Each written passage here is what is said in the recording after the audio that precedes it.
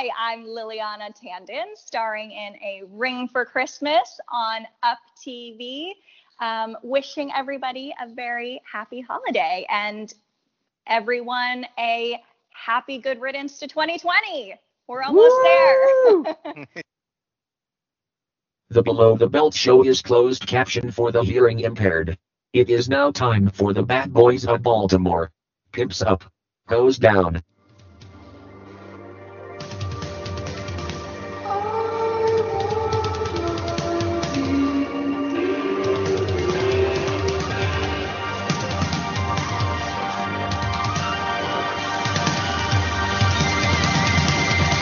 Oh, I got a live one here.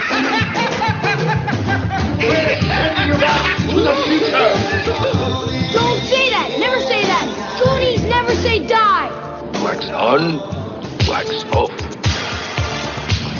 They're here!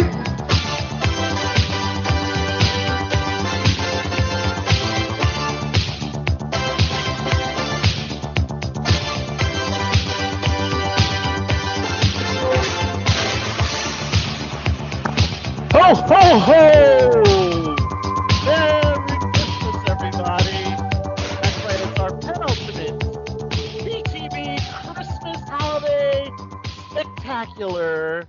Only one more show after this week in 2021 as we bid farewell or good riddance to some people to 2021. The holiday season is a little better than last year. Because, the world's a little more open up now.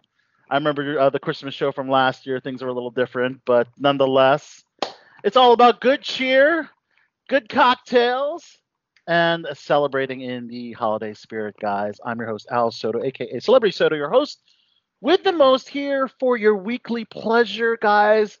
Let's go ahead and introduce the Holly Jolly virtual room, if you will. Starting with, that's right, he is the king of the 80s, the demotivational speaker, the one and only Chachi McFly. What's going on? Feels good to be back. It's been a few minutes. It has been a few minutes. Good to have you back, and Merry Christmas. Merry Christmas. Yes. Let's welcome to the BTB. She is affectionately known as Your Grace. She's also known as Miss LST.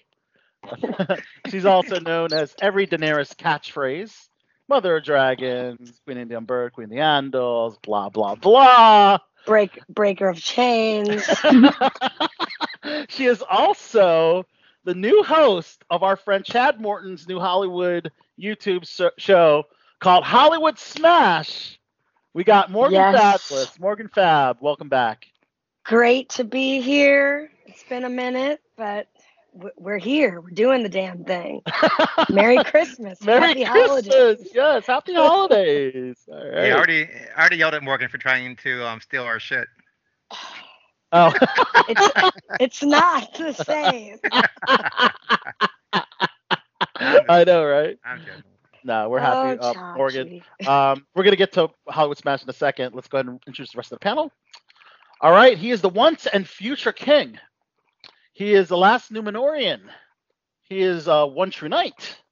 He is Martin Lopez. Welcome back, Martin. Good. Thank you. Good to be here. As you now know, I already received my Christmas present. I'm dating Margot Robbie. Oh, wow. Yeah. You got to rub that one in, huh? You got to rub that one in. 2021's been a good year for some of us. It's a good year for the once and future king, right? Actually, it was a pleasure to meet your Margot Robbie. Bad to unwrap it all. Yeah, it was a pleasure to meet her, Martin, and congratulations. She's a solid girl. Yeah, that's awesome, man. All right, welcoming on Below the Belt show. She's the one and only voiceover actress extraordinaire and great mom. She's the one and only, the adorable one, Allie Dash, back on BTV. Hey, guys. Hello. Hi, I actually Allie. brought wine today. Yay! Oh. Does everybody have a spirited beverage? I've got I do not. water with fruit in it. Okay. Ooh, that There sounds you yummy too. I got I'm trying to be good. bullet bourbon on the rocks as I sit in my hotel in Richmond, Virginia, even though it looks like Rockefeller Center behind me. It does. It looks just like New York. It is I New think York. Allie, I think Allie is like getting interrogated where she's at. I know. I've been Right. trying to fix. We got a new laptop, and literally, like, I was a few minutes late because I'm like, this looks like shit, and I lost my my light thing. I can't. It's somewhere in the house, but Okay. I'm like, this looks like shit. I don't know how to fix it. Being interrogated. I know. Come on, Allie. Where's the money? Where's the money hidden at? Tell us. It's like a really shitty camera in this new laptop. Okay, well, nonetheless, you're still looking like the adorable one, so that's the Yes, important thing. you are. But let's go ahead and what we alluded to a little earlier, that Morgan Fab is now a YouTube host of Hollywood Smash, and it's our friend Chad Morton from Smash Entertainment who produced the film What Death Leaves Behind that I had the pleasure of working on. He's got an upcoming film called The Realtor, and of course, he's got the Hollywood Smash, and he reached out to me about you, Morgan Fab. You were handpicked. I mean, that's awesome, and I really appreciate that, Al. Look at all the things you're doing for people, getting me jobs, getting me connected. Right. Congratulations. That's awesome. Thank you. You're welcome. Yeah, Chad is he's got his hands in like so many different things, and Yes, he does. he and the other guys in his crew they also have something just through Smash Entertainment, which is like a sports report. Have you seen that, Al? I have. It's like It's like a they do a sport- it's like a rundown week- of all the big Yeah. sports games, including the Ravens. They think just Yeah. covered the Baltimore Ravens game versus the Browns. So they do a weekly thing of that, and then Chad was like, we want to start doing a Hollywood recap. So I think it's going to be every other week. We'll be interviewing people in the area, or people across the United States in music, entertainment, fashion. Okay. I think next week we're going to be interviewing a local DC fashion designer. That's just one of the things off the top of my head that we're going to be doing. But yeah, I mean, it was the first one, so more to come. Very exciting. That's awesome. And you can Let check me it. know when you reach 21 years, and then I'll be impressed. Okay. Yes, I'll let you know. Yes, you Thank can you, go thank to you. Smash Entertainment's official YouTube page. Just simply search for Smash Entertainment and it will come up. Yeah. So. Yeah. And of course, shout out to Like Chad and Morton. subscribe. Like and Yes. subscribe. Like, subscribe. Yes. Like, share, and subscribe. Smash Right. that like button. I love it. And well, it is a Christmas show, guys. So I thought it'd be cool. We want to start incorporating, some more topics that are a little more broad. And I asked everyone to think of their favorite Christmas movie or Christmas special, that you love to watch every year. It doesn't matter how many times you watched it. What is everybody's favorite Christmas movie, maybe animated special that just really just resonates with you every holiday season? Chachi McFly, can we start with you? You can. And as you can see from my background here, I people, think we can tell. on the Skype, people at home won't be able to tell, but it's definitely A Christmas Vacation, which is my all-time favorite Christmas movie. It's such a classic, quotable movie. Written, directed, I think even produced by John Hughes. And the movie has a ton of heart for a Christmas movie, but then just like such great jokes throughout the whole thing. And So Cousin good. Eddie is hilarious. There's so many different gags with the lights not lighting on the house. And I think the movie has become bigger and bigger every season. It was released. It wasn't like it didn't do like super great at the box office as like a lot of movies back in the day did not. But then really has become I guess bigger than a cult classic throughout the years, where you just see a ton of merchandise for it every holiday season. You see the moose the Marty the Moose mugs that Clark was drinking eggnog out of. They sell those. It's probably it's definitely one of the biggest Christmas movies ever. Like a Christmas Story is super huge. It's another one that wasn't popular at the box office, but then just took off a whole new status throughout the years. I've never seen it. I'm gonna have to see it. Wow, Never seen it? Oh. Awesome. Have you ever you seen are Vacation? missing out. I had it on my watch list for this month. Well, have you seen any any of the vacation movies? No, I don't even know if I've heard of them. Chevy Chase, You right? have to have heard of them. I probably have. That is insane. I feel ashamed. You're in the closet Oh, the whole time, have insane. you? What's that? She's in her soundproof Been, like- closet right now. Yeah. Hide in the closet the whole time. You missed out on vacation movies. You heard of Wally World? You heard of Wally World, right? I think Allie. I mean, before her yeah. time. But Allie, Like, why don't we because- go to you next? But real quick though, Okay, real quick. Yeah. one of my favorite movies and one of my least favorite Christmas movies actually was Oh, you're going to go least favorite as well. actually was The Christmas Vacation Part 2. Okay. What? Okay, Yeah. I don't know about that one. Christmas Vacation Part 2. I'll pull up the year here. I've never even heard. I didn't even know there was a part 2. Okay, Christmas Vacation Part 2 is called Cousin Eddie's Island Adventure. And Mm, and Chevy Chase is not in it, and I think only one of the kids are in it, from the original movie. But it's just a horrible movie. Randy Quaid plays Cousin Eddie again, which is one of my favorite Right. characters. One of the best things about A Christmas Vacation, but it's all about him, and it does not work whatsoever. It's just way too much Cousin Eddie. The Mm. jokes don't land. It's not made by John Hughes or written by John Hughes. Wow. It's just a total train wreck, and I have no idea how. Oh, nothing worse than when never jokes made. don't land. Yeah, the jokes were horrible, and I watched it last season just to make myself watch it, and it was just as bad as as worse as I could imagine. This is as bad as you remembered. Yeah, like Audrey Griswold is in it, but that's the only person from the original that returns with him, and his So family's in it too, but strange. it doesn't work. So if you want to torture yourself this holiday season, please watch Christmas Vacation Part 2. Okay. And But- Tom Chachi you. But if you want to watch a great Christmas movie, Yes. you watch Christmas Vacation. The first one. Yes. All Nancy right. Lion, can you All right, Allie Dash, what is your favorite holiday special movie that you like to enjoy every year? So I have a couple. So my favorite is The Santa Claus. 'Cause it's such like a classic Christmas movie. It came out when I was a little kid. So we watch that every year. That one's probably my favorite Christmas movie. And then so it actually started out as we waited till the last minute to wrap presents. And so Christmas Eve we stayed up so late wrapping all the presents.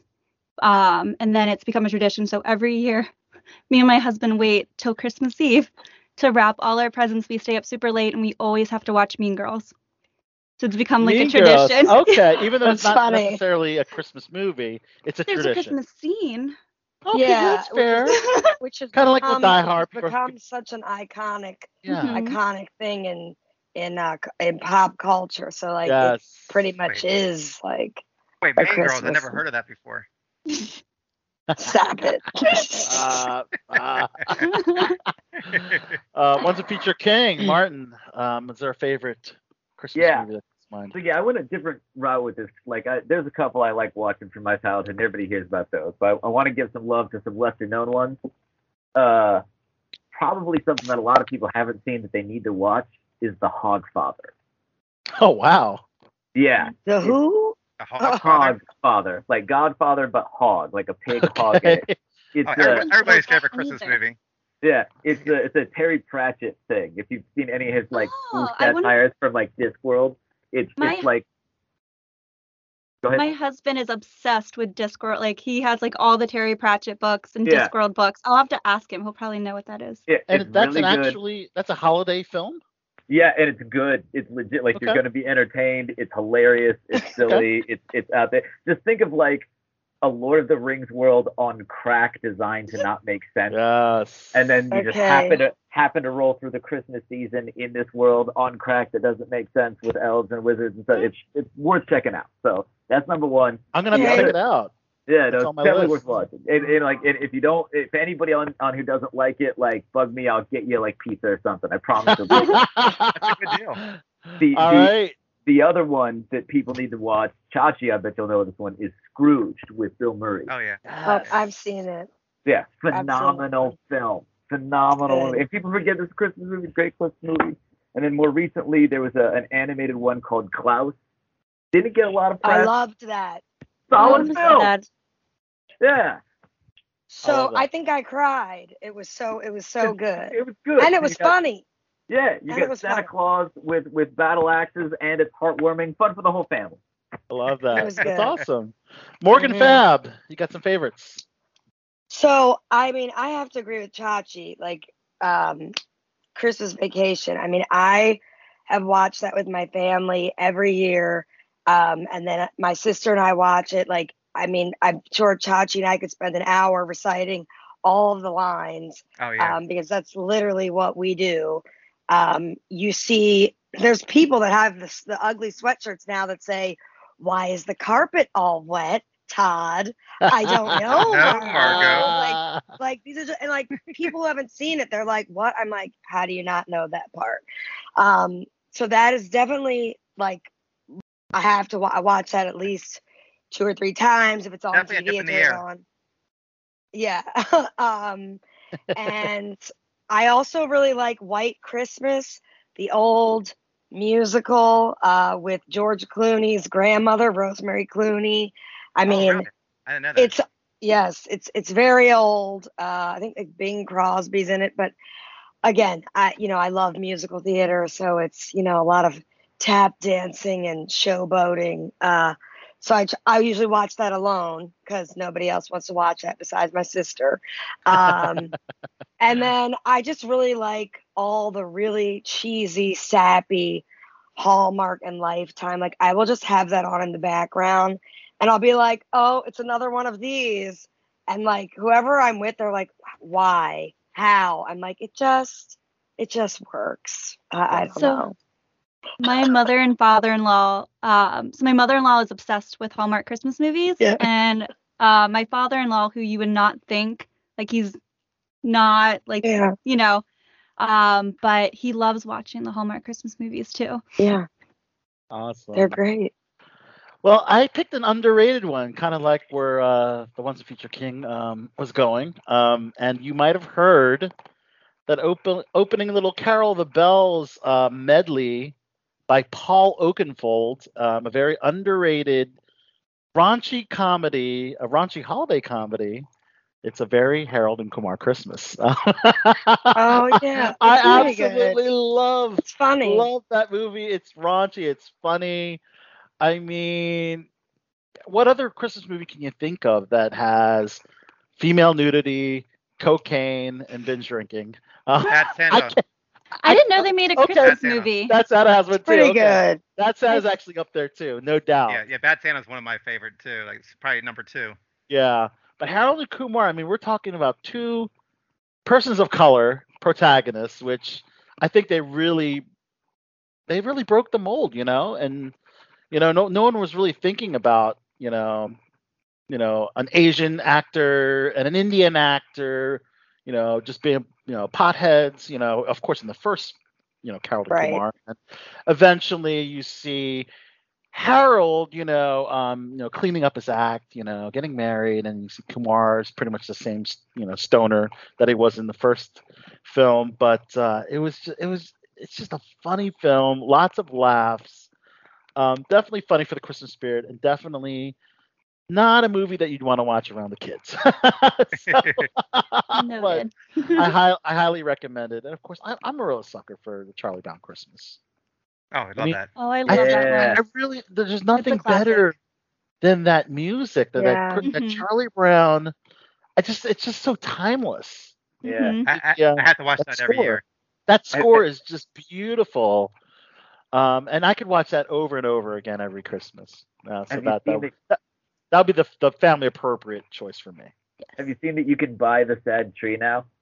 Yeah, I have it in my office. Yeah, like some company manufactured the sad crappy tree that Charlie you can have a crappy tree. Yeah, We went to the Christmas tree farm over the weekend, and there was like a pile of like just like crappy trees, and it had a sign. It was like Charlie Brown Christmas trees for $15. like Charles Schultz actually had to fight to get that special on network TV the way that you see it now, because they didn't want all that stuff with like talking about Jesus and the nativity and that kind of stuff, even though it was Christmas. Right. So he actually fought and stood up to the network and got his vision on TV, which is what we now see, for over the last 50 years.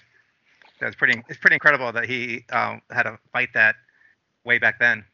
And you don't see too many Christmas movies that get very religious like that. You don't. You know. Yeah. It's So. not cool anymore.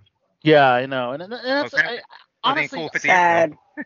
I think it's kind of unfortunate. You know, I mean, Mhm. let's embrace every religion, and Christmas. Let's face it, it's about the birth of Christ at the end of the day. Right. Granted, other people might celebrate Christmas in a more commercial way. Let's just not forget what it's really truly about. You know. So, Now I you're just agree. being silly. yeah, yeah, I know. All right, guys. So lots of stuff going on in the world of entertainment. Let's just get right into it, guys. A little later in the program, a pre-recorded interview with a friend of mine, Rebecca Kennedy. We met at Sundance Film Festival. Her career is really blowing up. She's had guest star roles on Law and Order SVU, and she's got a new independent film called Los Angeles. We're going to be interviewing her, and that's a pre-recorded interview at the end of the program. So, but anyways, that's for later. Let's talk about everything going on in the world of entertainment. So here we go. It is time for the Hollywood Report. That's hot. That's bananas. That's off the chain.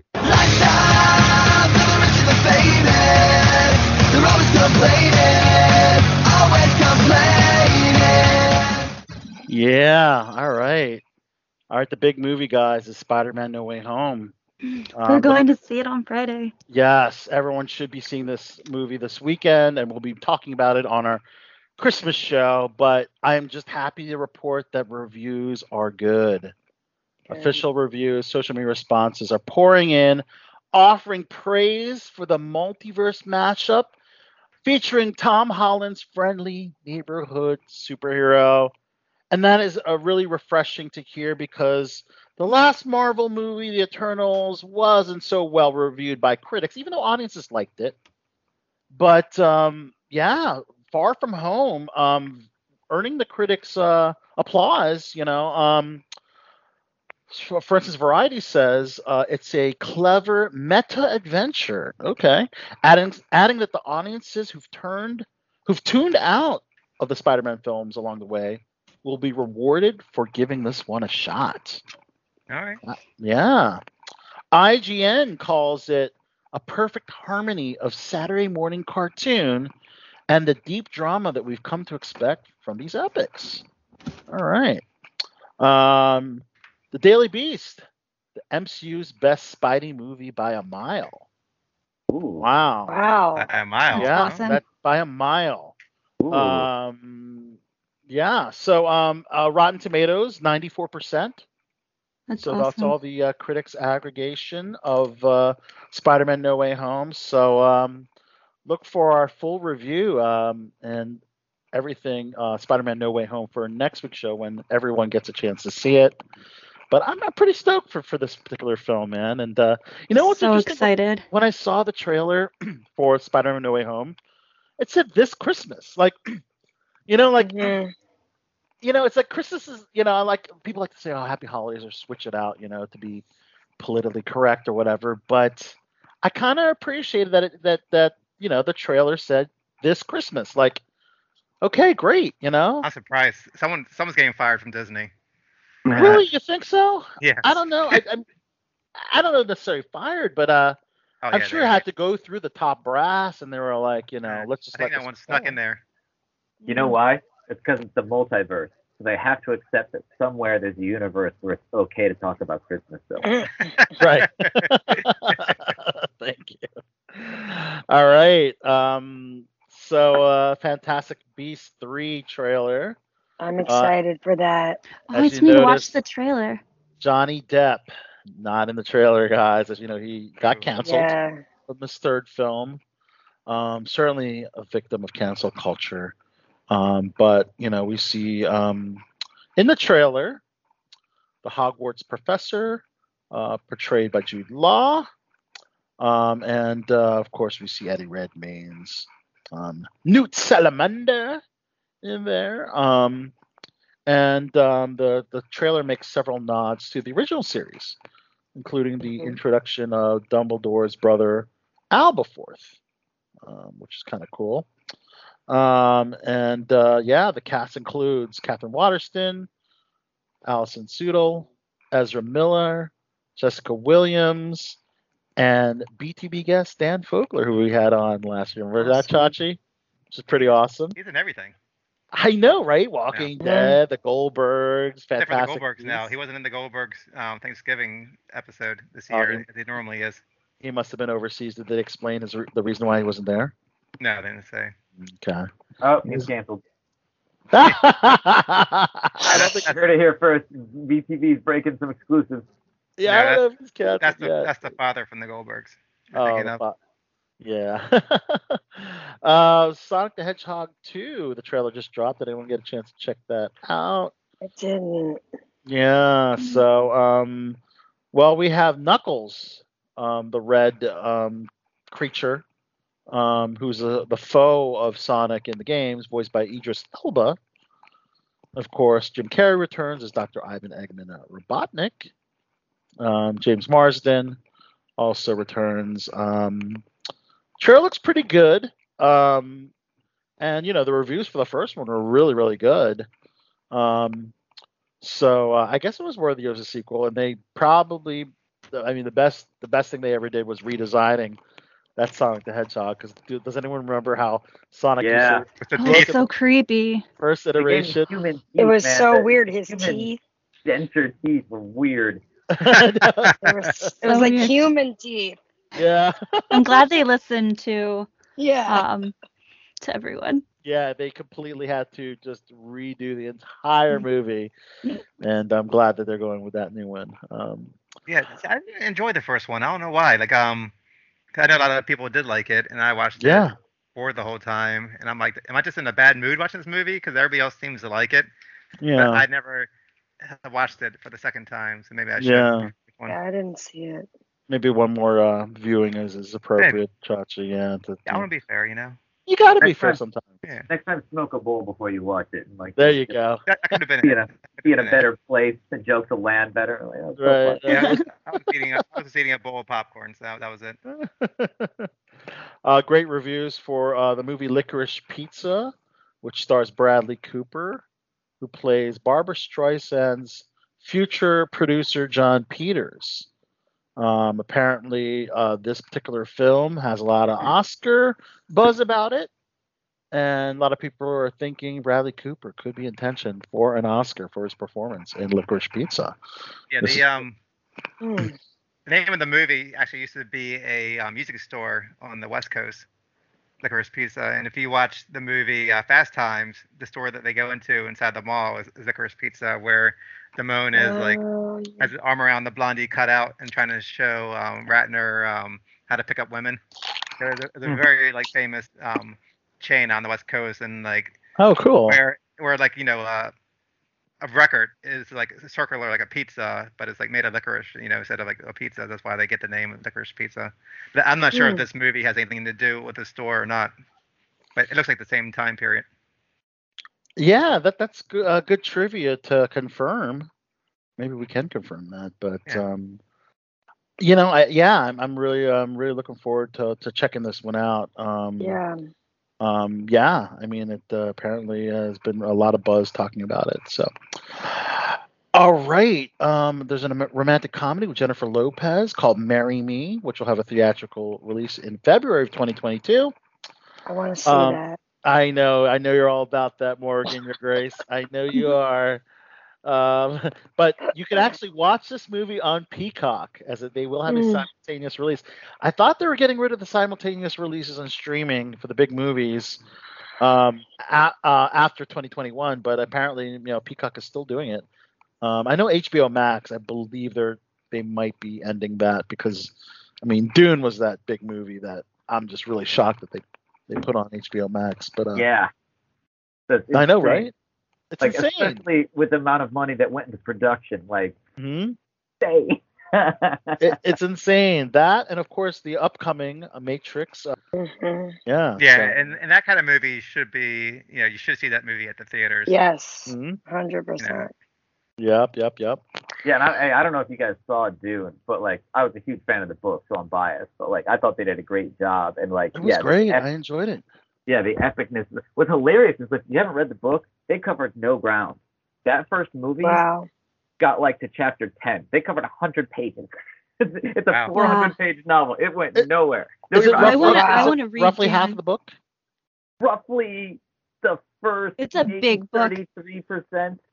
Oh wow, 33%. Yeah. I want to Yeah. read it. They're gonna like Hobbit, Lord of the Rings this thing, but like so. Right. So if they turn this whole movie so the first book could be 3 films. There's 5 books in a series. It's gonna be 15 films. Yeah, how do you? The Hobbit was definitely drawn out. Yeah, way too drawn out. that was only one book, right? Yeah. Right. That's crazy. Yeah. So how Rings much? was 3 different books, and there were 3 So movies. part 2, you think one will cover book. the rest of the first book, Martin? The rumor I heard was that they were doing the movie in 2 books, but like they moved none too fast in the film. Like I swear to God, it was. I remember I got to like hour 2 and I was loving it, but I was like, how long is this movie gonna be? And then like Yeah. they rolled credits, and I was like, oh, It's a never mind. real long one, guys. Wow. No doubt. All right, the box office. West Side Story, despite being the #1 movie, fell flat at the box office. 10.5 I need million. to go see that. Only 10.5 million at the North America box office for its Yeah, opening that's crazy. Though. weekend. It was still one of the best reviewed movies of the year, but I really think it's about just. I don't think musicals do well in the box office. Sad. You know? I mean, I I love think them. I think more people should appreciate the musical. You know. Yes. It makes sense though. Like if you're a musical person, you kind of like the theater and like you like the ambience Yeah. of the theater and the interplay between the lights Yes. and the audience. So part of you is naturally snooty against the cinema. So if they put the Right. musical in the cinema, you're like, nah. Yep. So yeah, I mean, they're saying they spent 100 million to revive this Shakespearean love story by Stephen Sondheim, and of course is directed by Steven Spielberg. But for 100 million to make this movie and only 10.5 million in the opening Wow. weekend is pretty bad considering. But Yeah.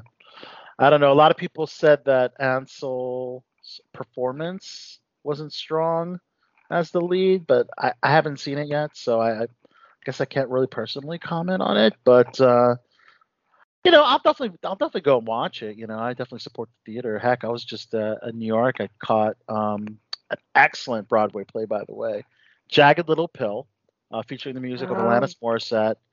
Big Alanis Morissette fan, and a lot of emotion in that Broadway play. So I highly recommend it if anyone gets up Mhm.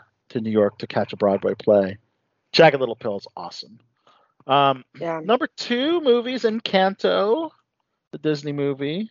I want to see that. That's another movie we need to see.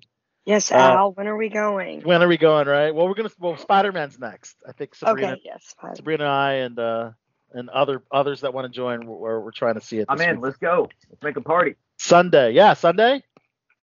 I can do Sunday Sunday. night because I the could Ravens do play at Sunday. 4:30. So we're thinking like an 8 p.m. Sabrina won't like it, or she'll find stuff. She'll find wrong stuff to with it. pick on it. Yeah. Yeah. She's like Where's- the self-proclaimed Spider-Man super fan. So let's see what Sabrina says about it, and she'll be on next week's show to talk about it. We're seeing it on Friday at seeing 11 it on o'clock in Friday? the morning. 11 in the morning. 11 in the morning. Mhm. We're gonna go while the kids are at school. Oh, there you That's go. smart. So the kids don't have to go with you, and the kids are gonna bother you. They're gonna want to see it. Oh yeah, right? my daughter's already like, she's like, you're going without me? Out me, right? Just not happy. Are you gonna take them eventually? Yeah, definitely. Okay, but you want your first Or I experience. without want the to see kids. it like right away. Oh That's wow, smart. very nice. Don't want to be spoiled, huh? Yeah. Yes. All right. Uh, So. It's also my first movie since December 2019 Oh Damn. wow. What This movie is your was that? first movie in the theater. That is. in the theater. Yeah. Yes. It was Just Mercy. Just Mercy was the last movie you saw in the theater. Mhm. Wow. Interesting. Well, because like The the pandemic. pandemic, but then there just never was an opportunity to Okay. go, which sucks because like Or a movie that you're I wanted dying to go, see, but and still Spider-Man, right? That was the movie that made you want to do it. The third, fourth, and fifth films, respectively, are Ghostbusters Afterlife, House of Gucci, and Eternals. So there you go. So in production, Disney has announced its next animated feature. It's going to be titled Strange World. It's an original. Chachi, you hear that? Original action adventure. Original. So Wow. not based on anything we know, no source material. Okay. Set to debut in Thanksgiving of 2022. It centers on the Clades family, explorers who threaten to topple their latest and most crucial mission. So it's a big journey, a big adventure type of animated film. And it'll be directed by Don Hall, who directed Big Hero 6 and Raya of the Last Dragon, which ooh, was Yeah. a good favorite. movies. Was a favorite. Loved both of those. Yeah, I know Mhm, you love same. both of them, right? Dude, I'll go see it just because it's an original story. Like, I'll just start throwing my money at anything that isn't a remake. Oh yeah. There's been a lot of remakes. Yes. Goddamn right. All right, I don't know how big this budget of this movie is, but they keep adding A-list actors to this movie. But it's Christopher Nolan's Oppenheimer, which is a World War II drama. And just added to the cast is Rami Malek, Florence Pugh, and they already have Robert Downey Jr., Matt Damon, Emily Blunt, Cillian Murphy. I Damn. mean, it's like already completely like just jam packed with A-list stars, but It's like the Avengers. it's like the Avengers, man. You got a couple of Avengers in there, right? I just Yeah. realized that. Robert Downey Jr., Wow.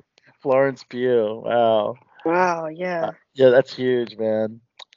Well, I was gonna skip this, but I got to give props to David Arquette. He's trying to get back into mainstream big movies. He's got a movie called The Storied Life of A.J.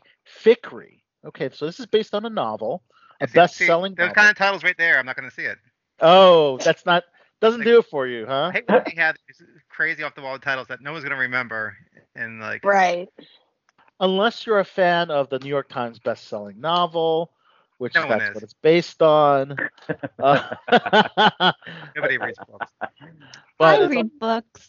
I knew Alex was going to say I that. read. I read graphic novels. I love graphic novels too. I love a book. I need pictures in my Graphic novels books. is I'm like- sorry. Yeah, it's like, graphic novels is like reading the funny pages at the on Oh, the come on paper. And the graphic novels are Not good. wrong. Not wrong. To read Saga. Have Uh, you read Saga, Al? Saga from Image It is, Comics. We actually General amazing. Zod just talked about how good that was. Are they Fantastic. adapting that for a series or a film? Do you know? Paper Girls. So Brian K. Vaughan's other series, Paper Girls, which I absolutely love too, Okay, being made into a series. that's gonna be adapted, but Saga not yet. If Saga it's gonna be like, it gets crazy in Saga. It's Okay. a lot of sexual orgies and Oh wow! great, like Whoa.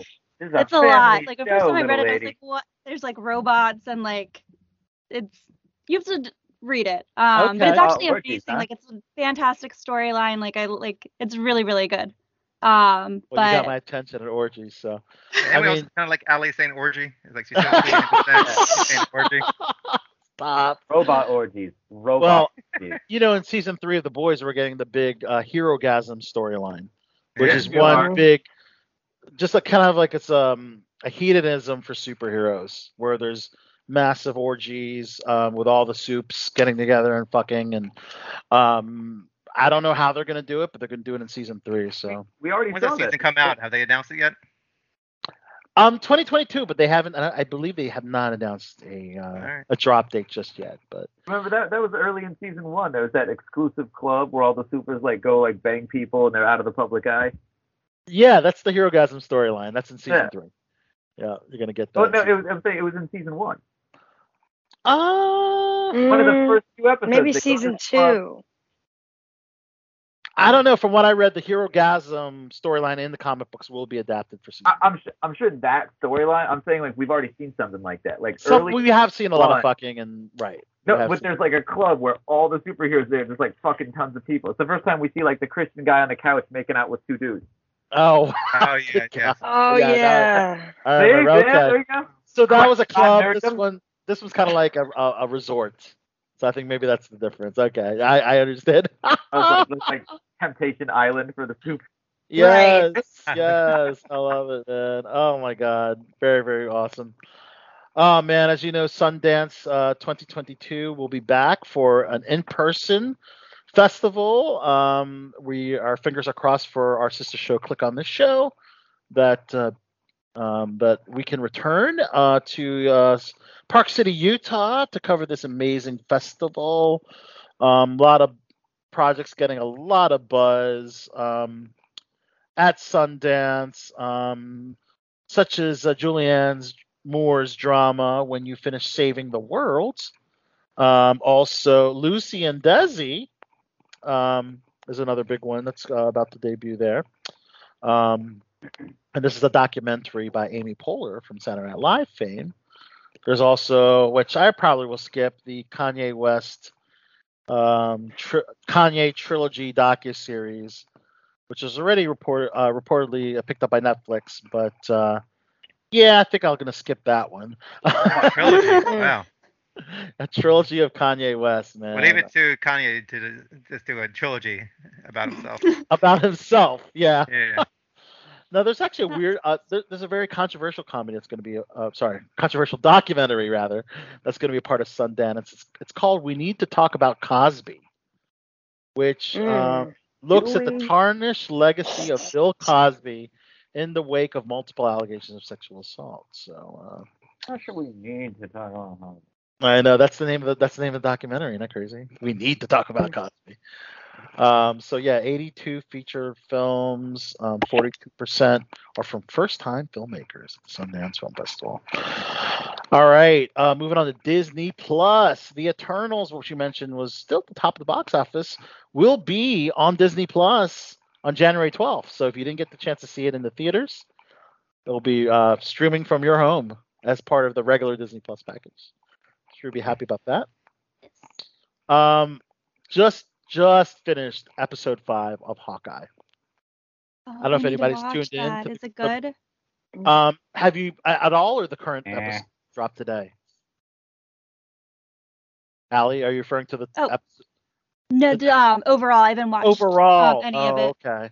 Yeah. Well, we kind of alluded to. I mean, it was kind of like, revealed last week that they were talking about a particular boss, big boss, which was revealed to be Vincent D'Onofrio's Kingpin.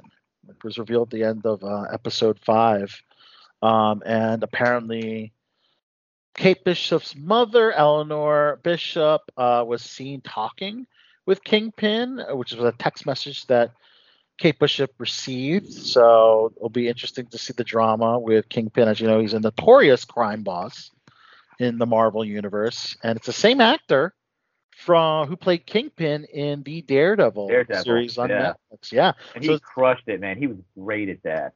And what's good about that, it ties that universe together, which I really wanted the Netflix series to tie together with MCU. And you know me, I'm a big fan of things that make sense and tie-ins. So that's really cool. We actually found out in this episode that Echo, which the Maya character, Echo, who is the deaf and who has a prosthetic leg, apparently was informed by Clint Hawkeye that the boss tried to kill her father her boss allegedly killed her father.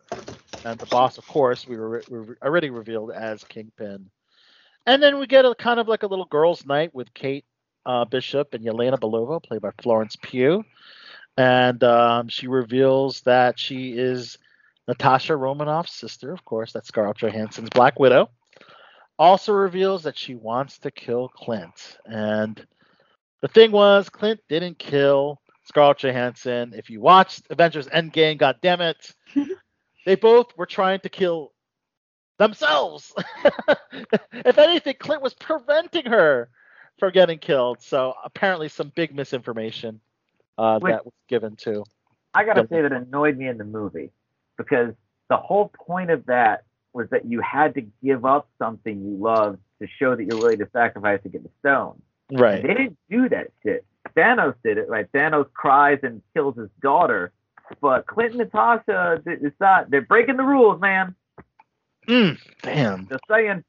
I know. Well, I'm really curious as to why the heck. I mean, well, now I actually do know because at the end of the Falcon and Winter Soldier, we see Julia Louis-Dreyfus's character Valentina showing Florence Pugh's Yelena Belova that this is the person that killed your sister. So it could be kind of crazy. All right. Another Disney Plus series in the Star Wars live action universe. So we talked about this one before. It's from Leslie Headland, who did Russian Doll. It's called The Acolyte. And apparently actress Amanda Stenberg is in talks to join this series.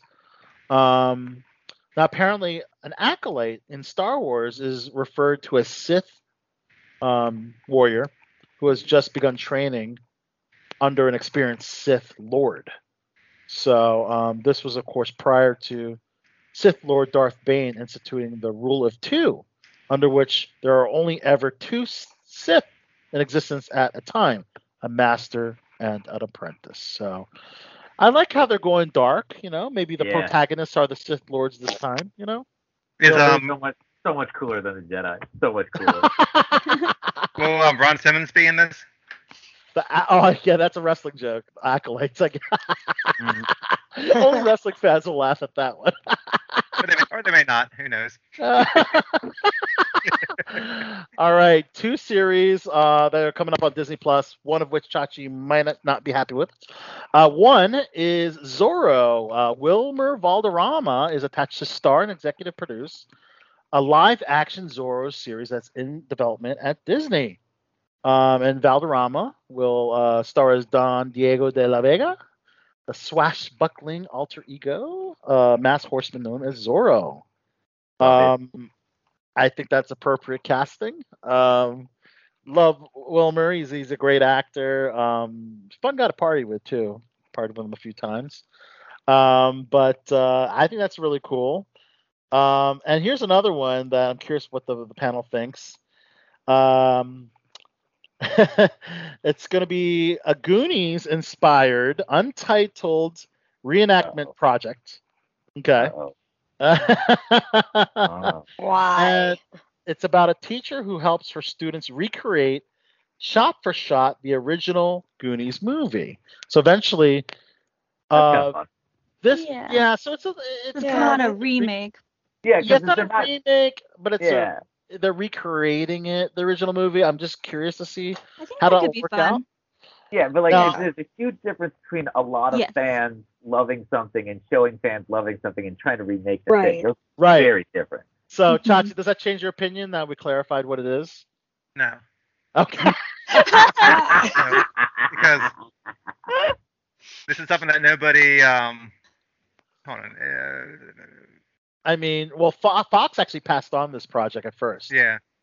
So Fox was gonna, they felt it was too young for the network, but now this series is going to be redeveloped at Disney Plus, and actually the Donner Company are on board, and Richard Donner was involved with the Goonies. Yeah, he's dead, and he wouldn't have wanted this. He wouldn't have wanted it. You don't think? So if it's Disney, I guess the only character is going to remain the same as Data out of the whole cast. Oh, okay. Is that a woke joke? Diverse joke, Yeah. yeah. Oh boy. Disney. No, but I there's know. no reason to remake the Disney. Goonies is a classic. Everybody loves the Goonies. Nobody wants to see some shot-for-shot remake.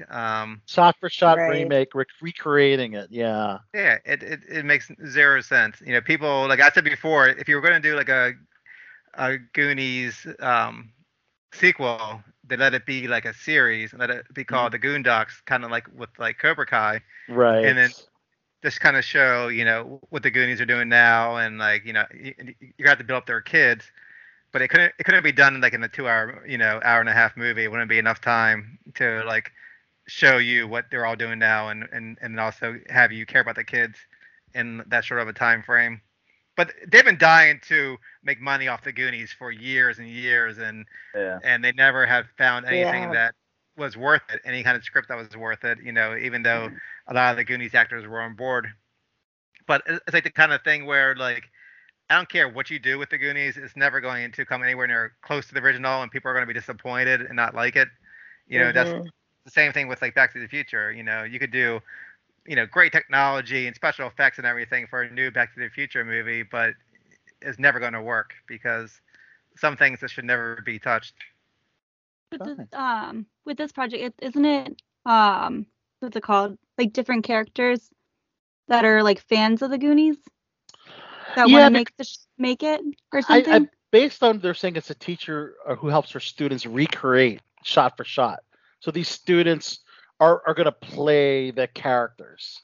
It's almost like a So kind of like what like High a School film within a Musical, film. Yeah, like a film the within a series film. did. Mm.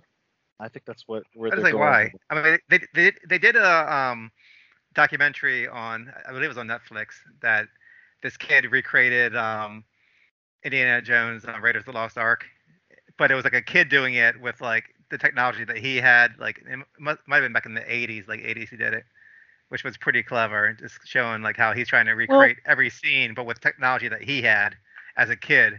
That was kind of clever, but Okay. Well, if you heard about the Cobra Kai plot line before even watching, like just right before season 1, would you kind of be like groaning, possibly before you actually watch it? It's possible, right? Could that I be was the happy that case? all the original people were on board, the original Okay. actors and everything, and that it was taken Mhm. seriously. But yeah, that definitely could have been a train wreck, and if anybody else was in charge of it, it would have been a train wreck, and it would have been corny, and they would have been kind of making fun of the fans and making fun of the original Right. movies. So Right. luckily they didn't go that way. They took it seriously and they respected the fans. Yeah. But with Disney's such a like they are just so like money grubbing with everything they do. They want to make money off of every property they have. They're going to like drive Indiana Jones into the ground, and like there's already rumors about some kind of like female lead that's going to take over after Indiana Jones. It's like sometimes you just let a series die. It ran its Well, course. Harrison Ford, he's put his foot down. He's like, no one else should play Indiana Jones. You're right, but you think Disney cares about that? You're like, Harrison, we love you, Harrison, but we can make a ton of money on this, so we don't want to care what your opinion. Well, it could be Ingrid Jones' daughter or granddaughter. I don't know. They could do something. I don't know. But let's go back. There's enough Explorer type movies over the years where you don't need to keep the Indiana Jones like franchise running after Harrison Ford.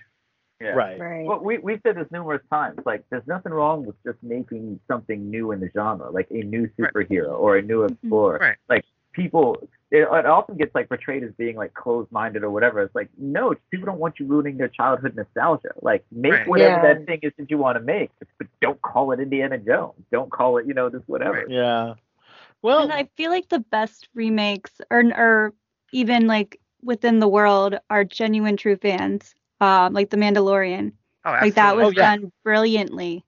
Absolutely, 100%. Yeah, you need people who respect the original property to do these new ones, and not just people trying to make a buck. Because like we saw with the female reboot of the Ghostbusters, that was just them trying to make a buck off the Ghostbusters name, and they're like, and then getting mad when people didn't like it. I'm like, well, people like the original ones. You're trying to just make money off their nostalgia. Right. You're totally spitting in their face with everything that they loved about the originals. But they made up for it in Afterlife. Oh, I want to watch that. Yeah, I saw that It looks twice. so good. They But definitely yeah, made it. it's the whole thing. Yeah, all these articles came out and be like, America clearly still misogynist. Where it's like, or you just made a bad movie. Like, Yeah. one of these things. Right. Yeah, and like I mean, I wasn't on here when you guys talked about Afterlife, but Yes. for everybody good. saying like, oh, the Ghostbusters fans, they despise women, that's why they hated this reboot. But yet you had a wonderful Yeah. female lead in the new Afterlife movie. Absolutely. Playing Wait. Young actress, the Egon's granddaughter daughter. of Egon's. granddaughter. Oh, Yeah, daughter and granddaughter. Yeah. and it made sense, and she was a great actress, and And like she's fantastic. right, and the storyline made sense. She acted, and like you really could have thought that was his granddaughter. Yeah. And people loved it. I mean, the fans loved it, and somehow they hate women, but they loved her as an actress. So. Right. we like this new all women one. Right. Yeah. Right. Yeah. So Right. like She was Mark in, said, maybe just make a good film and people will like it. Maybe just respect the original fans. Yeah. But She was in Haunting of Hill House. was she? Oh, she was in Haunting Hill House Mhm. as well. Oh, nice. That is something I got to catch up on the Mike Flanagan Oh, series. so So good. So good. Midnight Mass, all those. Oh, I need to watch Mike Midnight Flanagan. Mass. We Yeah. watched. My daughter is obsessed with Haunting of Hill House, so she's like rewatching it now. Rewatching it. Yeah. Wow. Yeah, Okay, I wow. just rewatched it with Margot Robbie. Yeah, it's really good. Thank you. Yeah, and she got addicted. We went through it in like 3 days because she couldn't stop. So let's talk about Cobra Kai's latest trailer, Chachi. Netflix just dropped last week season 4 trailer, which saw a lot more of what to expect in season 4.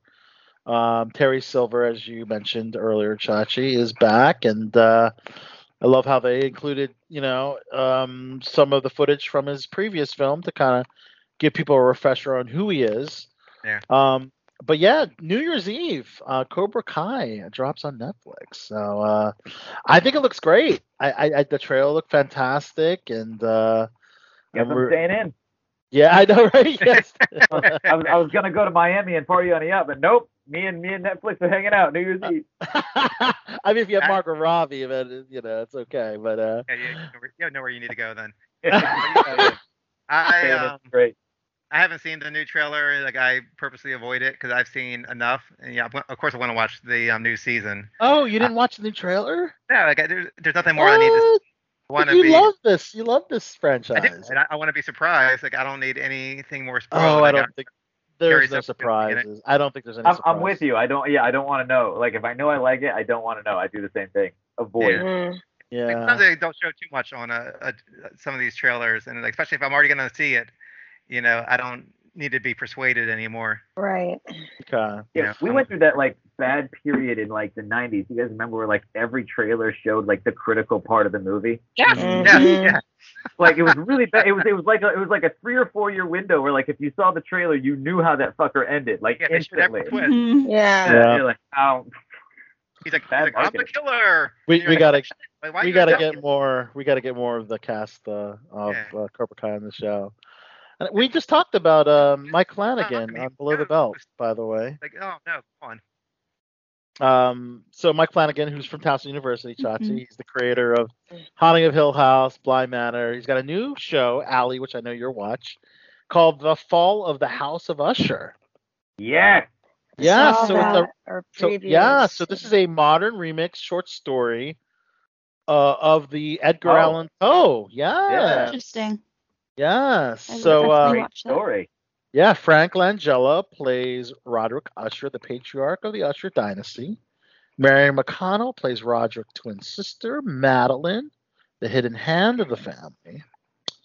Carl Lumbly's in it, Carla Gugino, August Dupin, and just added to the cast, Henry Thomas from E.T. fame.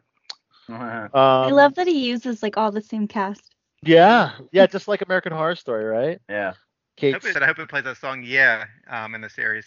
Yeah. Oh, I get it. Yeah, Usher. Yeah. Usher joke. Yeah. So yeah, we were talking about being woke or whatever, and I think it's it's good to do that to a certain extent. But here there's a Netflix show called All the Light We Cannot See. They found its lead actress, and it's a blind teenager. and they wanted to cast a blind or low vision actress. I remember years ago, it didn't matter if the actor wasn't actually blind, you know? Right. It was It shouldn't okay. matter. And- Bill Burr, sorry, Bill Burr No, did a that's all great right. hit on this. Yeah. He was talking about after Bryan Cranston got all that shit for playing a paraplegic in the movie, and everybody's like, well, how come they didn't find it? And he's like, because it's called acting. It's not the real Right. thing.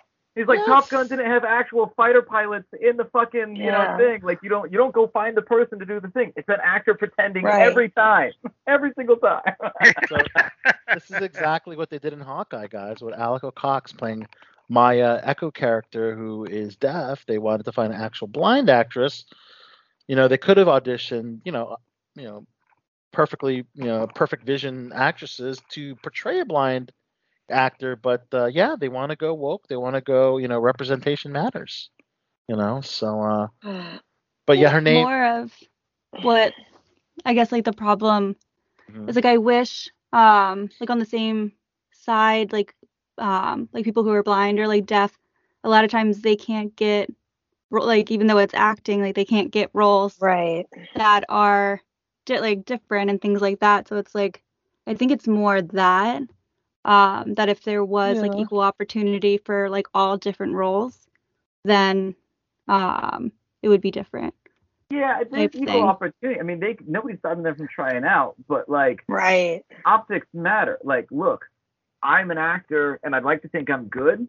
If somebody is shooting a film about NBA players, they're gonna let me read, but my 5'7" ass is not gonna get cast. Right. And I'm not being disenfranchised by that. It's just not, Right, and you're okay with it. Yeah. Yeah. If we're doing a film about slavery in the South, they're not going to cast a multicolored. You're not going to see a whole lot of Caucasians out there working the field, and they're not being oppressed for being left out of that window. Like there's inclusion, representation, which are good things, and then there's the viability of actually portraying art. Right, I think that was really well said, Martin. Yeah. Yeah. So this actress is named Aria Mia Liberte, and just like Alec Cox, a newcomer. So you have to find people out of obscurity and make them. Like I guess that's stars, my thing. Like I guess that's my Mhm. thing is like is this a girl who's been blind all of her life, but like has obviously heard movies and wanted to do the same thing? Like I guess that's my thing. Like has she been Right. like I want to act even though I'm blind, or is this we're just seeking out like the best Mhm. possible option for someone who's blind? Right. Yeah, I mean, if she's great, fine. I'm She all does a for good it. job. She's a great actress. I mean, But if yeah. she sucks and they're just afraid of backlash, which what they had in the past, like they had where Scarlett Johansson was going to play that trans character, and then the movie Oh got yeah, a canceled lot of because she backlash on that. got yeah. shamed to hell for it. It's like all these And different. she bowed out. She bowed out of it. I mean, why do you think they hire like people like actors to play these martial artists, like in Cobra Kai? So these kids don't know martial arts, but if you pick the best martial artists, they'd suck as actors. So Right. Right. Very they're good portraying martial artists, and it's taking jobs Acting away should from real always martial be- artists. Acting should always be first. You're right. I agree. And the director even said, "We searched the world and reviewed thousands of auditions. We never thought our path would lead to someone who has not only never acted professionally, never auditioned before, but it was Yeah, a jaw see, that- drop moment when we saw I Arya." mean, maybe she's Maria. great. Like She's good. You I've know. seen it. She's good. Yeah, So yeah. I don't think they compromise on talent here. Okay. Yeah. then, yeah. But would they also hire somebody who never acted before, never auditioned before, in such a That prominent wasn't role? blind. It Yeah. wasn't blind. Yeah, like for a different role. Right.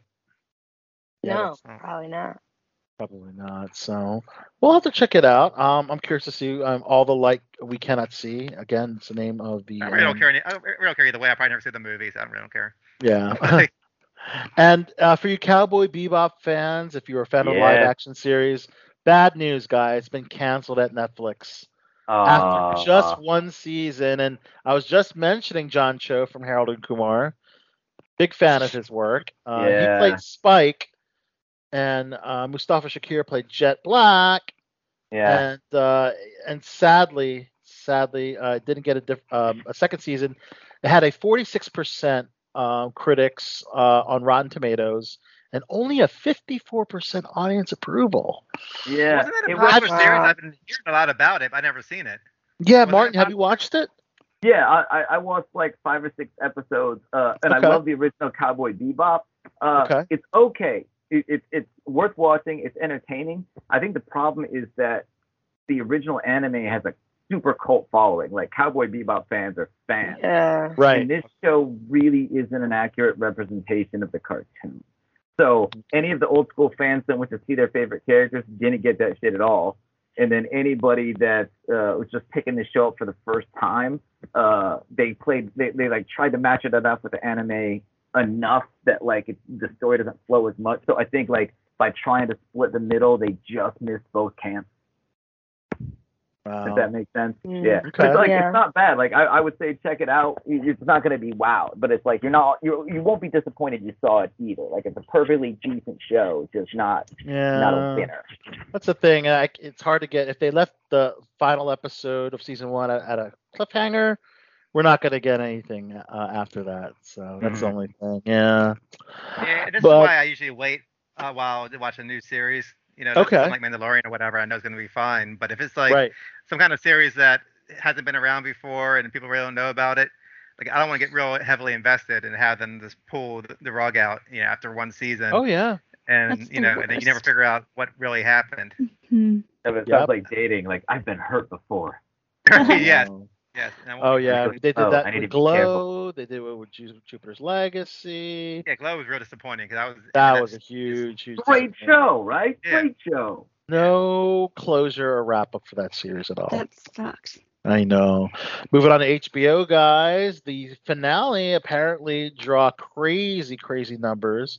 1.7 million viewers across all platforms in same day viewing. Wow. People talk great things about Succession. I've yet to tune in, but someone kind of spoiled it on a post, said they went all Game of Thrones in the finale, which obviously Don't do it, alludes to Al. a lot of Don't do it. alludes to killing. don't bring Alludes that to up. killing. No, I didn't see. I didn't even read it or no, but it alludes to someone getting killed. Is what I'm interpreting that spoiler post. Thank you. Love for posting spoilers. that. You love spoilers. No, I don't personally love it. I don't. You're like, But, I'm not saying anything, just somebody definitely gets killed. All right.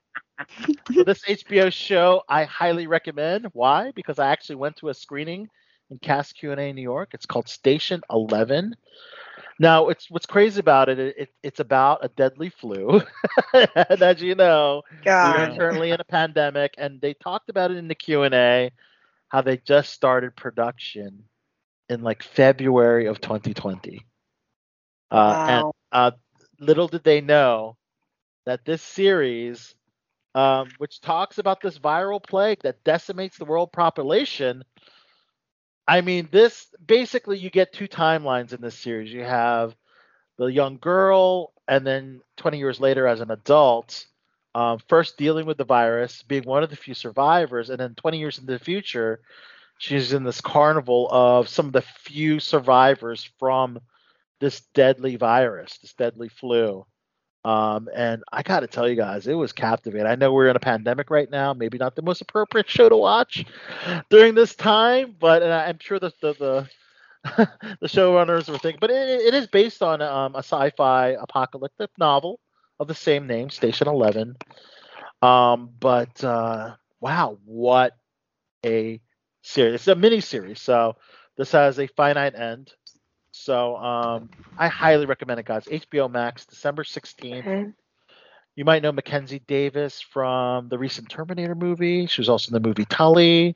She's absolutely beautiful, stunning actress, very, very, very great. And Himesh Patel from the Yesterday movie about the Beatles. He That's a stars. great movie.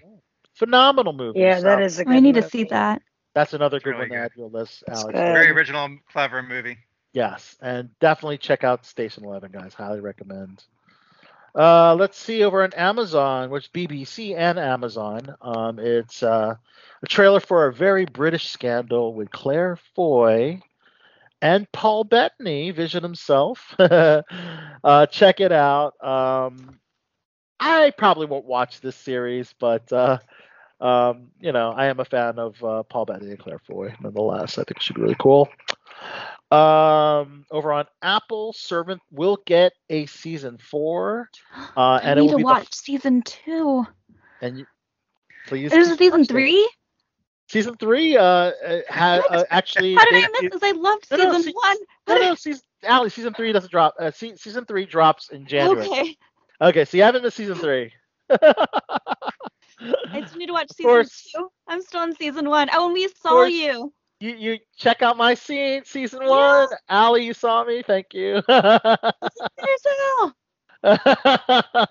Yes, I play one of the cult members in season 1. Yeah, it's a great set to be on. Long night of shooting. So crazy that on my way home from set, I was starting to get drowsy behind the wheel. I had to pull over and rest because it went a little longer. I Yeah, remember always- you talk. Always I pull remember over. you talking about that. Did I tell you about that? Yeah. I remember that. Yeah. It Always was pull scary. over. Man. Always pull Yeah, over. that's I don't yeah. Oh, Get there's some caffeine. I've had to pull it was 3 a.m. filming, and then had to pull off to the side of the road, take a nap. Yeah, If you I've feel done those that. eyes get heavy, don't even risk it and try to Mhm. stay up. Just pull over. Because even 15 to 20 minutes of just resting your eyes will help. You Yeah. know. Nice So little I- power That's nap. true. yes, exactly. So highly recommend it. So yeah, Servant season 4 greenlit, and it will be the final season, Allie. So the story will wrap up. How was season 2? I'm only on season 1. I'm only on my. Oh, okay. So like you, I'm still on season 2. But highly recommend it nonetheless, guys. I know I only watch my season, right? It's kind of selfish. All right, over on Paramount Plus, we have Halo. This is a TV show based on the popular video game. With Pablo Schreiber as a Master Chief, the lead protagonist in several of the Halo video games. We have Natasha McElhone as Dr. Catherine Halsey. The trailer looks really great. I never really got into the video game. I know Captain Big Nick is our resident gamer, but as you know, Captain Big Nick is taking a little hiatus from the show as he is a new dad. So, of course, we have to say congratulations to the Captain Big Nick Vasilo. I didn't know he was even pregnant. Good for Nick. Good for Nick. Do you have a, Oh my God! do you have a boy or girl? He had a girl. Oh, Aw, Oh yeah. he's gonna be a good dad. I'm sure. Yeah, he will be a good dad. Mhm. that's awesome. All right. There's actually shows on network television. Shows that are not on streaming. Ah. Right. But you can still Still stream them make though. those? Still stream them. Yeah. Yes. They're probably on Hulu. Right. So CW's Gotham Knights is a TV series in the works from the CW. It's going to be from 3 Batwoman writers. Oh, thank So God. it's based on the characters for DC. It's not a spin-off of Batwoman. Basically, in the wake of Bruce Wayne's murder, his rebellious adopted son forges an unlikely alliance with the children of Batman's enemies. Okay, so it's like a generational thing, I guess. When they're all framed for killing the Cape Crusader. Wow, so it's kind of like almost a what if storyline, as they're framed for killing Batman, all the children of all the Rogues Gallery. Interesting plot line. Why would they Well, blame the original villains? Why are they just gonna blame the children? Well, the children are the ones committing the crime. It's the, No, but they said they all are accused of killing Bruce Wayne. Yes, I But they're believe the so. children of the original villains. Like, why would they point their fingers at the original villains? Why just the children of them? You got Probably so they can have a new hero fight the kids, so that you can use like Damien Agul or whatever. Yeah. Yeah. You probably like need a new protagonist. You need a new Yeah. With Well, the it's S. the With that, adopted General. son. The adopted son is the protagonist, but you definitely stumped me, Josh. I don't know. I mean, Oh, it's an Terry McGinnis. it's an unlikely alliance with the children of Batman's enemies, as they are all framed for killing the Cape Crusader. So, yeah, kind of crazy. I don't know. We'll have to wait and see. Let's see. Over on Fox, Lou Diamond Phillips. Remember him, Chachi? Oh yeah. La Bamba. He's got a smoking daughter. You could Google her. Her name is Gracie Really? Phillips. Gracie Phillips. I'm gonna check it out Smoking. right now. But they're gonna work. They're gonna work together on a TV series called The Cleaning Lady. This will mark the Great. first time that the father-daughter duo have acted together on screen. Also stars Elodie Young. Lou will play Joe, a charming, self-centered luxury car salesman. Okay. And Grace will play his daughter, who's been estranged from her father since her mother's death. So, okay. Good Oh wow, luck with that's it. his daughter. Yeah. Like she must have. Like her mother must be the hottest woman ever to live. Well, I mean, he's a handsome guy, He's right? famous, Yeah, probably. but I still probably do very that. attractive. Like, I mean, I like him. She's gorgeous, though, isn't she? Oh yeah. Yeah. I think he's cool and whatever, but I mean, you wouldn't see her and be like, oh yeah, that's definitely Lou Diamond Phillips' daughter. Okay. I know you said the same thing about Lily Collins because you're like, Oh yeah. because Lily's yeah, beautiful, but you're Phil. like Phil's She's not very so handsome. beautiful. Yeah. Allie, you got a girl crush on Lily Collins, don't you? I love Lily Collins. And I was so mad that Al got to meet her. I know. I'm sorry, but I did let you know as soon as I met her and said, Allie says hello. All right. Love some Annie Murphy from Schitt's Creek. She will be in an animated show on Freeform called Praise Petey. Okay. She's in the lead role, and it's from SNL writer Anna Drezen, which follows a New York City it girl who has it all until her life comes crashing down around her. Okay. And John Cho is joining that cast, which now he's unemployed because Cowboy Bebop got canceled. So I guess it makes sense for him to move on to another show. But, obviously it's animated. So, but nonetheless. And over on NBC, we had Saturday Night Live hosted by Billie Eilish, who had a, quite an entertaining monologue, although I could tell she was completely teleprompting reading it. In other words, I doubt she Not an wrote actor, any man. of the jokes. But she said that the real reason that she wore the big oversized clothes is that she was really two kids stacked on top of each other trying to sneak into a rated R movie. That's actually pretty funny. Yeah, cool. And she says her birthday is 1 week from today. She'll be turning 20. And the internet calls that middle age. That is So true. she had some funny moments. She had some funny moments on there. You also saw Pete Davidson and Andrew Dismukes do a funny Cuomo Brothers skit, and they're two brothers that are now recently unemployed. Andrew Cuomo, Chris Cuomo. It was pretty funny, guys. But what happened to the other Cuomo? so as you know, first, Andrew Cuomo, as you know, the disgraced resigned. governor of New York, was accused of sexual harassment. Chris Cuomo, his brother, who's the anchor on CNN, he got into heat because apparently he was Really? assisting and trying to cover up those allegations and using his resources as a CNN, journalist to try to sweep things under the rug, Which allegedly. is surprising because the media is usually very, very fair. Yeah. And Was They want to any of uncover the that truth. was that validated, or was just like the rumor was floated out there and the network got rid of him? They actually did an investigation, Martin, because originally he was just suspended. Yeah. And after Oh, further shit. investigation, they confirmed that Chris Cuomo did a lot more than just offering some brotherly advice, so to speak. No shit.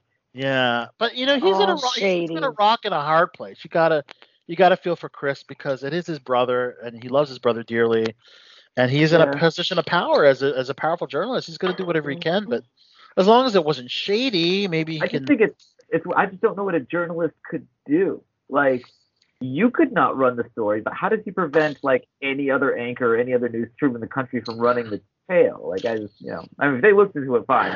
It's an odd Well, thing. because the Like, people there, I'm sure, were on his side, and they're only now Mhm. going against him because it Mhm. came out. Yeah. Yeah, like I could see Exactly. the inverse. I could see like the Governor brother covering up stuff for like a media sibling, but Yep. he's just got one show on one network. I don't know how I that like know. stops like a nationwide. Still, I don't know. Yeah, but Whatever. if he was trying to cover up something, like if he had like a Republican brother trying to cover up some scandal, CNN never would have went along with it Yeah. Yeah. because they were on his side. That's when they I go see. the cover up. Okay, that's interesting. Okay. Well, I think this is a good time to take a Christmas cut break. And Chachi, you're probably asking, do you have the Chachi's Christmas theme, right? Is that what you're probably Hear that? inquiring? Yes, I do. Let's hear that. All right, so here we go. Ho, ho, ho. It is time for Chachi's classic Christmas cuts. Put these chestnuts in your mouth. Chachi.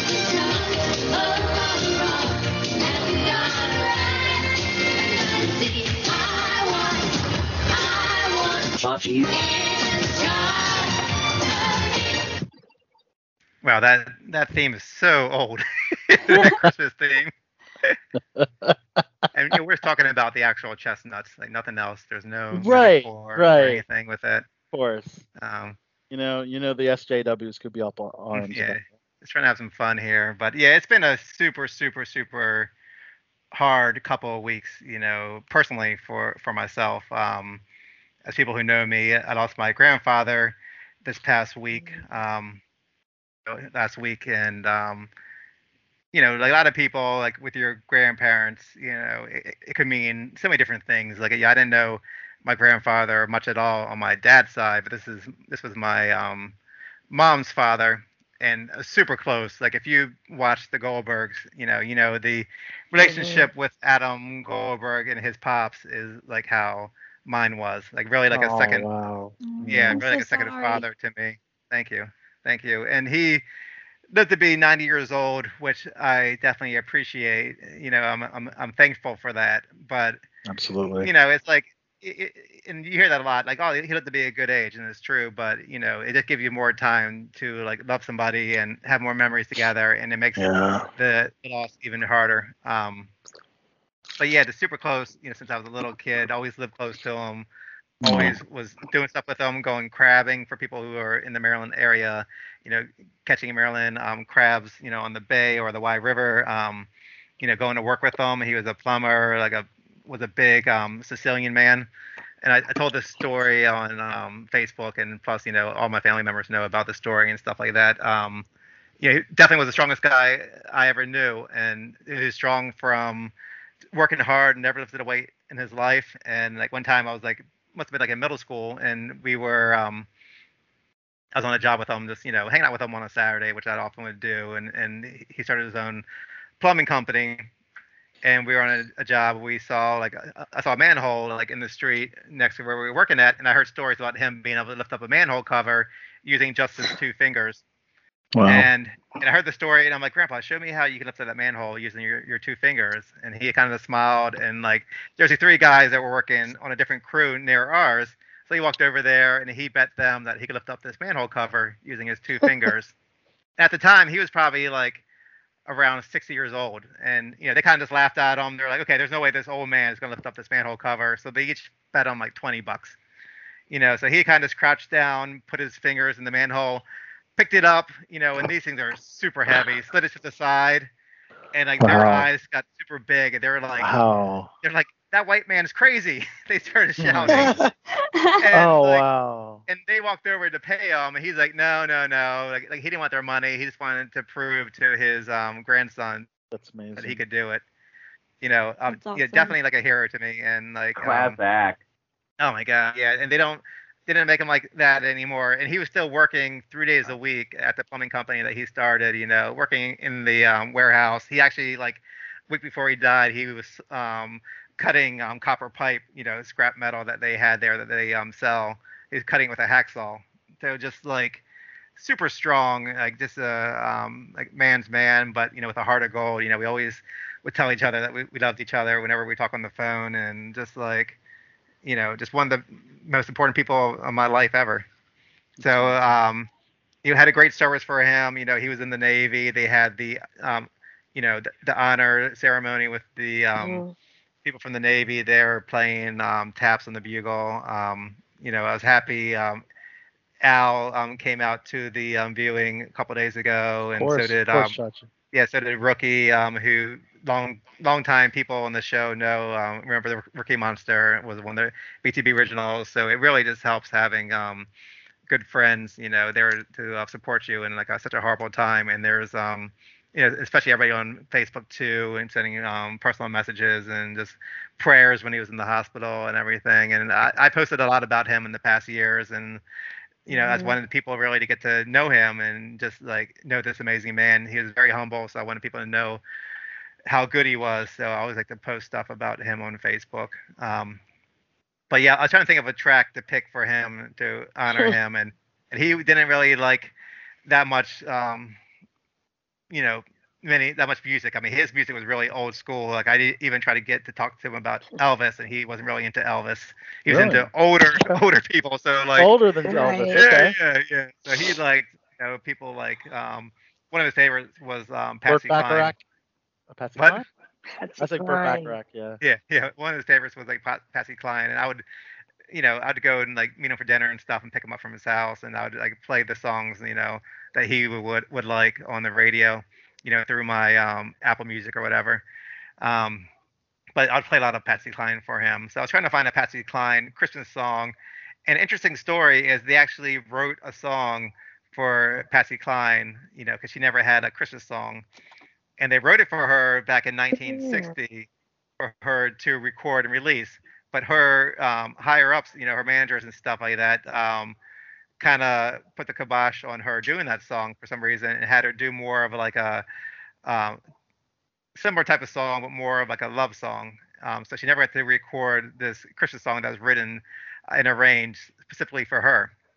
And it wasn't until 2008 that somebody, a current artist found the song, and the writers of the song were still alive, and she actually recorded it in a way that was meant for Patsy Cline way back in 1960. And Patsy Cline actually died at a young age. She only did 3 albums in 1963. So, maybe she would have got a chance to record that song in person if it was, she didn't die in that horrible plane crash. Mm-hmm. But this song actually was recorded by an artist named Luann Hunt, and it's called Christmas Without You. And it's actually a song about a breakup, but if you listen to most of the lyrics, it really could be about somebody who lost a loved one. And in this case, my grandfather. We had a lot of Christmas traditions. Go to church every Christmas morning, and then we would go eat at a relative's house, and it was always one of the people that I wanted to see on Christmas all the time. But this is for my grandfather. This is Christmas Without You, and it's by Luann Hunt. So rest in peace, Grandpa. Chachi, our condolences on behalf of all the BTB co-hosts and everyone, all your friends. We support you, our condolences, and I know your grandfather meant a lot to you. So, So, all right. So we're going to go on to the Christmas cut, and we'll be back right after that. So don't go anywhere. There's laughter all around me, but my heart still aches for you. The Christmas bells are ringing, but to me their chimes are blue. Oh, how lonesome Christmas Day will be, darling, without you.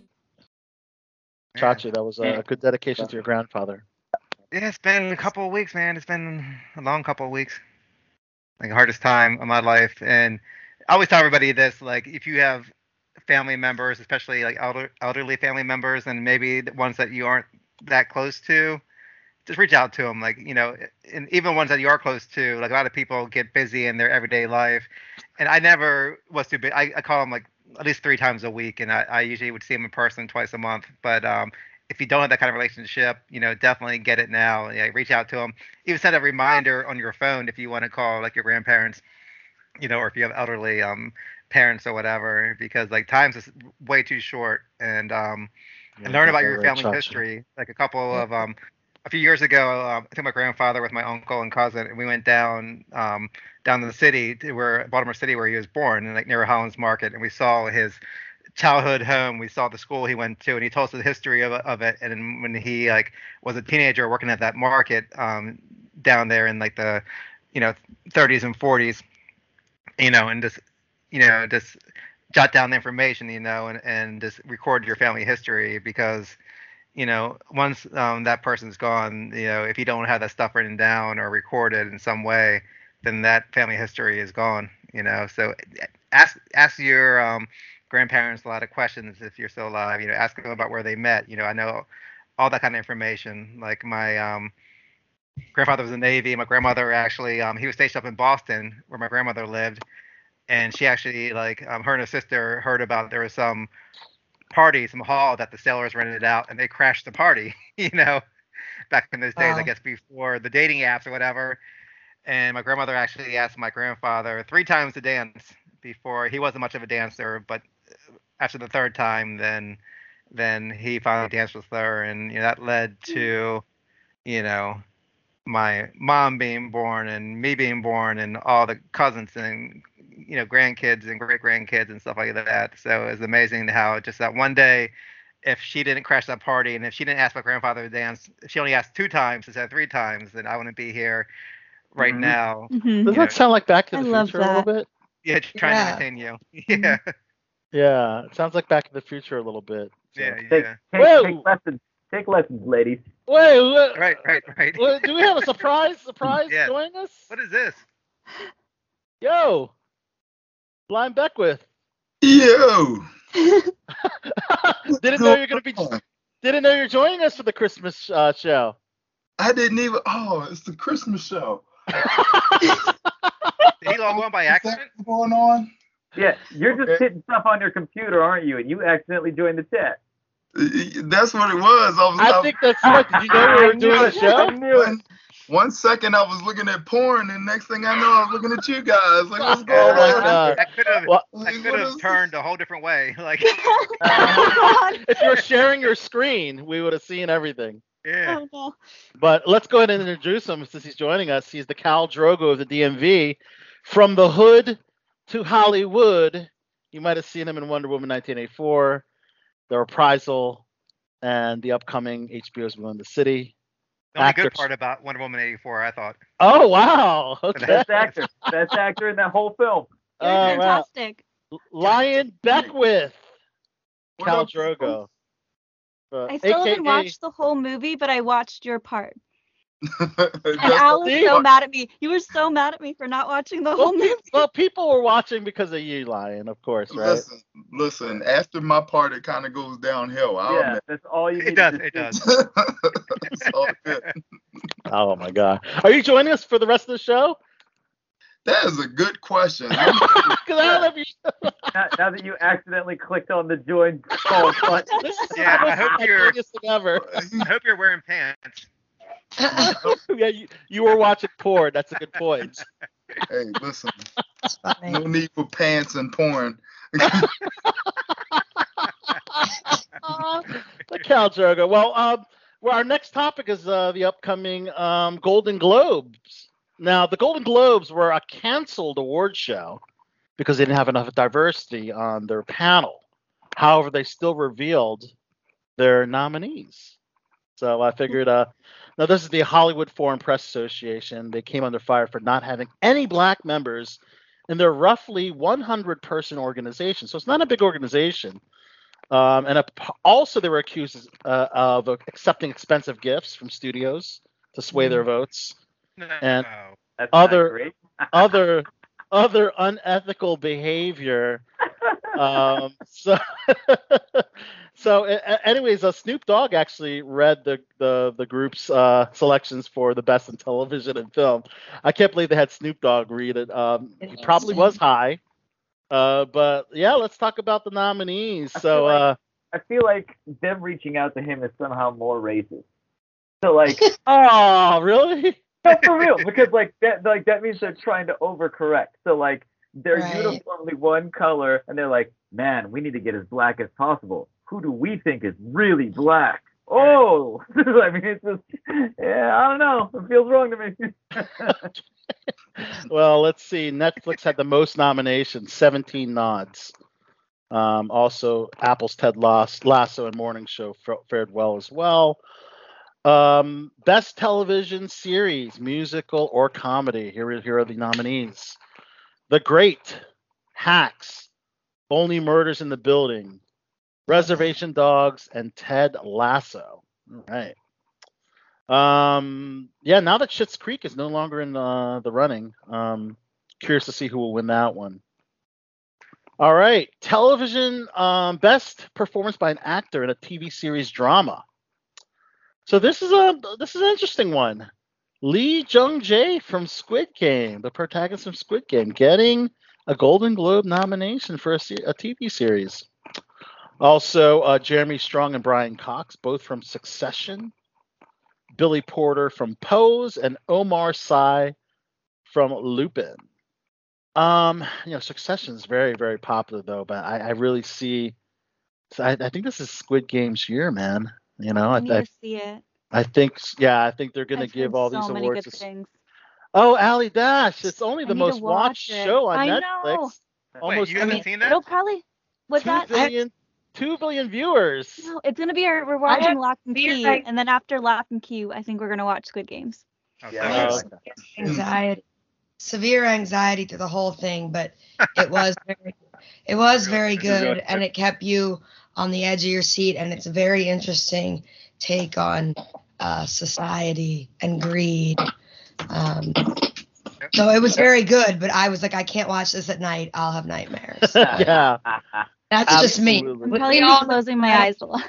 Yeah. You guys see they set up a real live Squid Game? See, this is what's So- wrong with people. Yeah, Like so nobody dies. So it's the same games, the same general settings, but they instead of real guns, they put up like paintball stuff. You could that's go cool. through. Oh, Right. super cool, right? So you could do like red light and green light, and like you didn't die, you just got pelted if you like moved. I thought it was a great idea. Yeah, every game could Yeah. work if you use Yeah. paintballs. Yeah. Yeah, so if you just don't die. Yeah. Yeah, that we remove that aspect. That would be cool. Let's see. We have best Well, performance. that takes the fun out of it, doesn't it? Oh man. Let's see. Best performance by an actress in a limited series. Jessica Chastain, Cynthia Erivo, Elizabeth Olsen for WandaVision, Margaret Qualley for Quaid, and Kate Winslet, Mayor of Easttown. I gotta give this one to Kate Winslet, man. I'm only saying that because you were on the show. I but I'm telling you, the show is amazing, guys. Hey, and I loved WandaVision. I watched all of WandaVision, but I really think it's But Kate you weren't Winslet. on WandaVision, so I you wasn't don't on. Mayor Easttown. That's a very good point. Let's see, best director in a motion This picture. is why they need to have black people and all the stuff to call out people like you bullshit. You people. Oh my goodness. You don't think they made it okay by having Snoop read some cue cards? I thought that was all fair game now. I think that was Snoop was a good call, man. He was perfect, man. Yeah, Right. like Martin said, you don't get no blacker than Snoop. Yeah, I feel like they had a conference meeting. They're like, all right, who can we get to like really black us up? I'm like, oh. Right. I mean, next to Snoop Dogg is like Flavor Flav or something like. Coolio. Right. All right, we got the best director. Like the whole nominees. thing, they put them two on there, and everybody's credit score like went down just a couple. Oh, oh my God!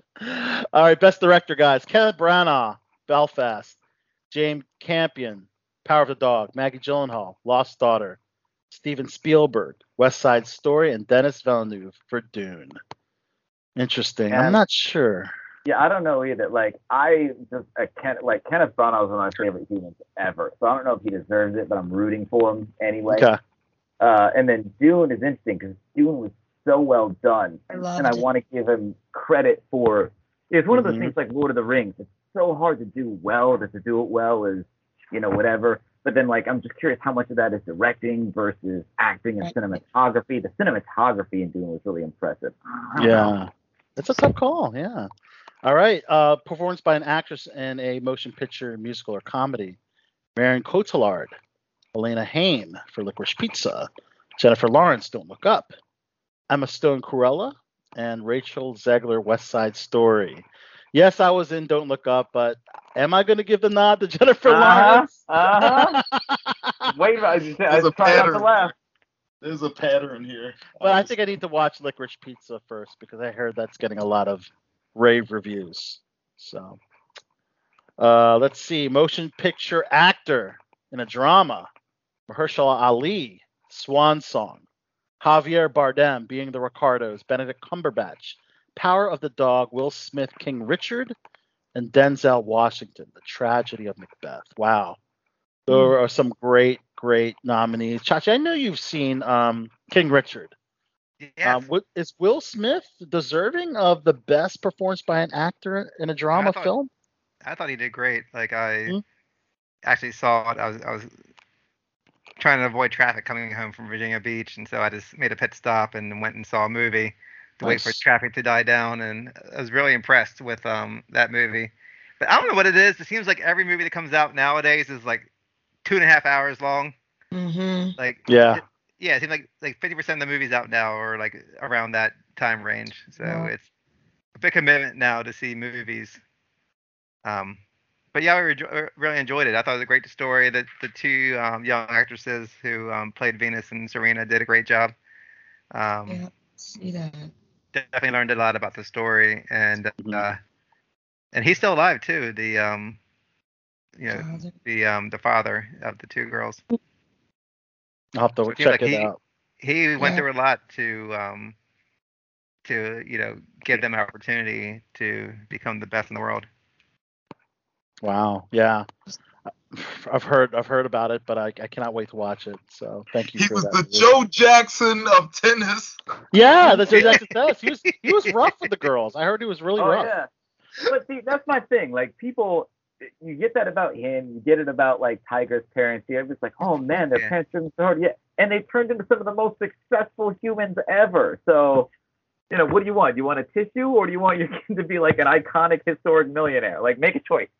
Yeah. Right. I clearly need to beat my kids more. Oh, no. Right. Put those suckers into boot camp and they'll buy you a Mercedes. All right. So we got best television series drama: Lupin, which I've never even heard of the show on Netflix. The Morning Show. Oh, I thought you said Lupus. No, not Lupus. What show is that? I know, seriously, right? That's got to be interesting, right? Lupin. The Morning Show. It's a show, lazy show. Everybody's just tired. Like, you say a line. No, you say your line. Let's see. Pose on FX, Succession, HBO Max, and Squid Game, guys. Oh wow. I don't know. It's between Squid Game and Succession. Oh, well, I'll have to see about that one.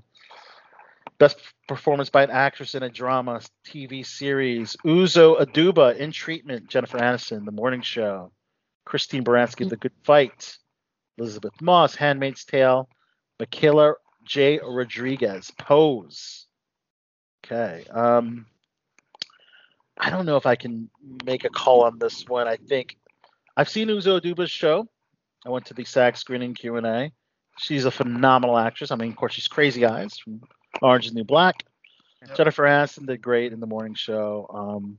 And everybody's favorite is Elizabeth Moss from Handmaid's Tale. So that's a toss-up. I'm not sure who's going to win that one.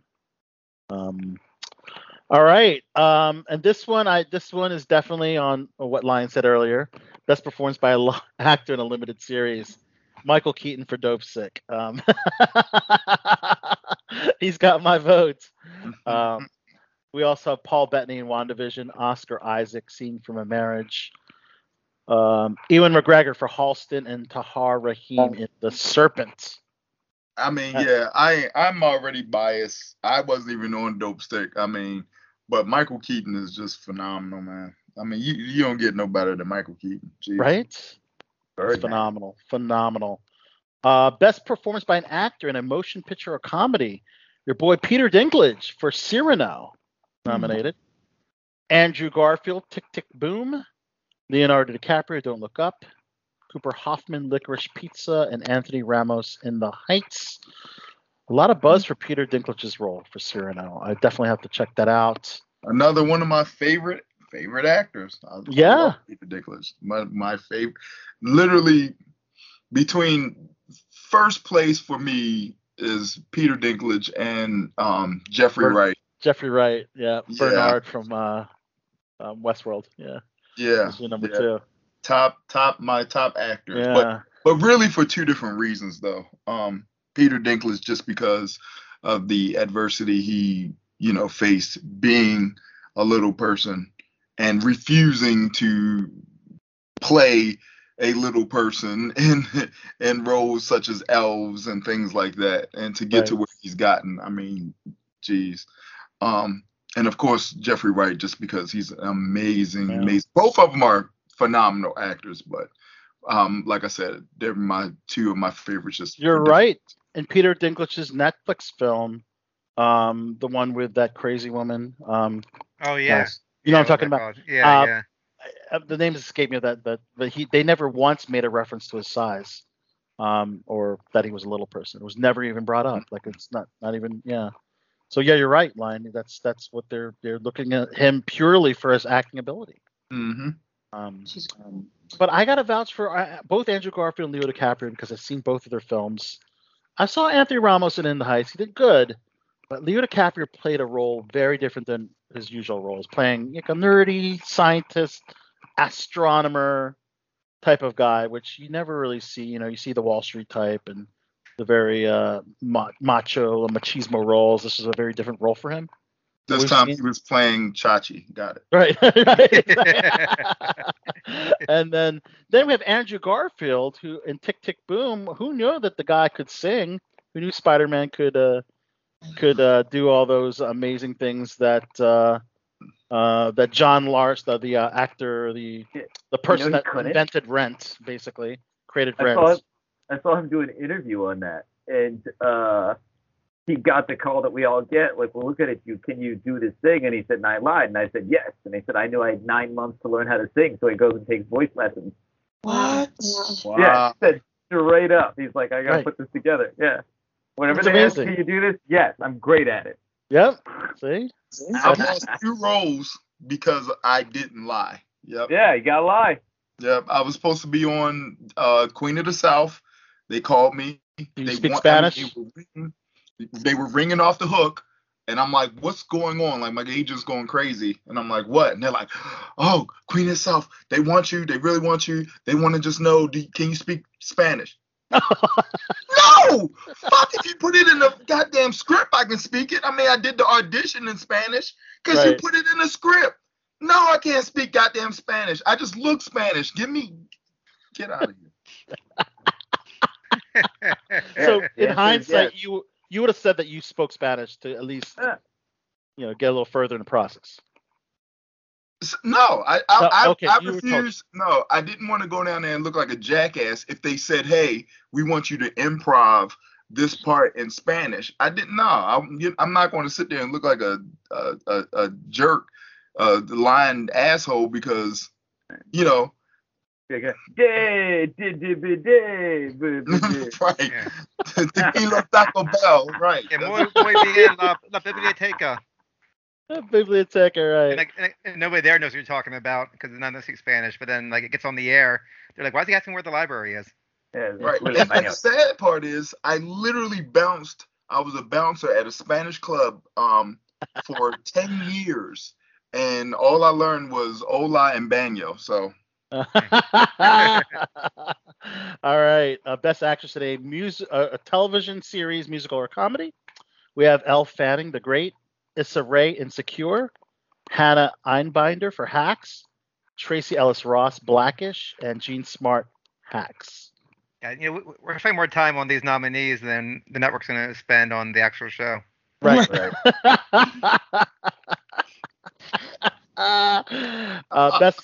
Best limited series nominees. I'm going for Dope Sick, guys. Dope Sick, come on, let's win it.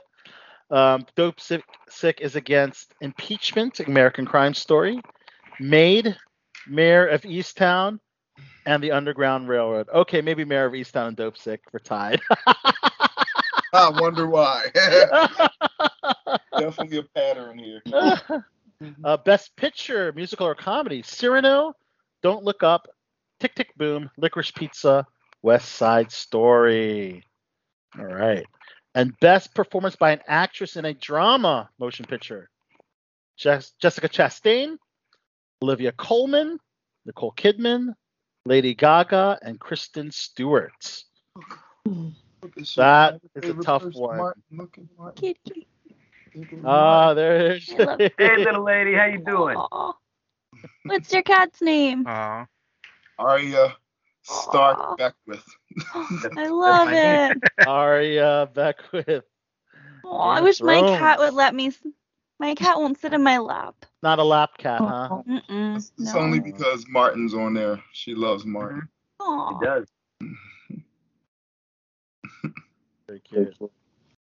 Best motion picture drama: Belfast, Coda, Dune, King Richard, and Power of the Dog. Yeah. I've only seen Coda out of these, and Dune. Chachi, you've seen King Richard. Yeah. Are these the best drama film? I don't know. King Richard? King Richard, you think is better than Dune? Oh, Yeah. no. Oh, yeah, come on. I Absolutely. didn't see it, but I would think that people are probably Listen, pushing for listen. that. This is what the Golden Globes.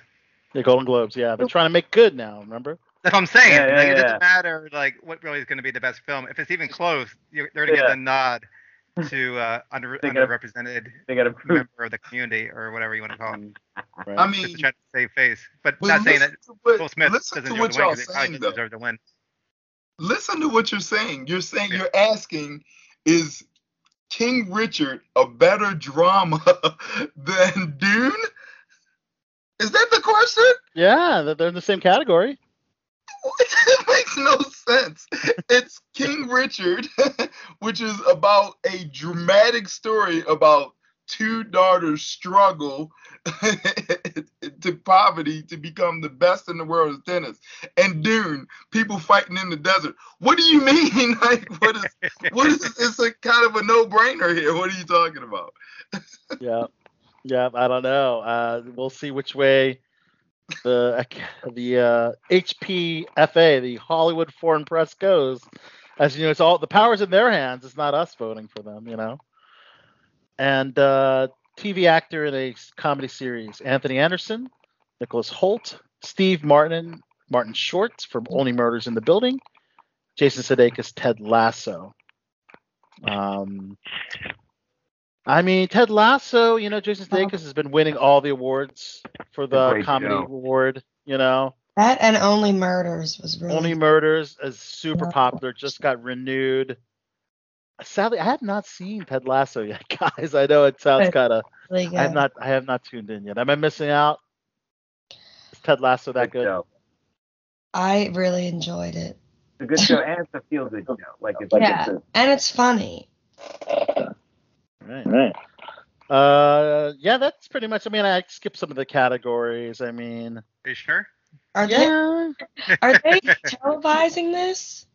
that no. Yeah. So that's the thing. They are not televising because they got canceled. They got They're canceled. still going to select their winner, Yeah, I but they're don't- just probably going to post their winner, Yeah. you know, online. You know, that's all they're going to do. So there's no How award about- show this How year. mad would you be if, like, the year you won a Golden Globe is like the Yeah. whole year, like you didn't get to be on stage? It's like I know. That kind of It's sucks. fucking No, blow. hold on, wait. And seeing it on the internet.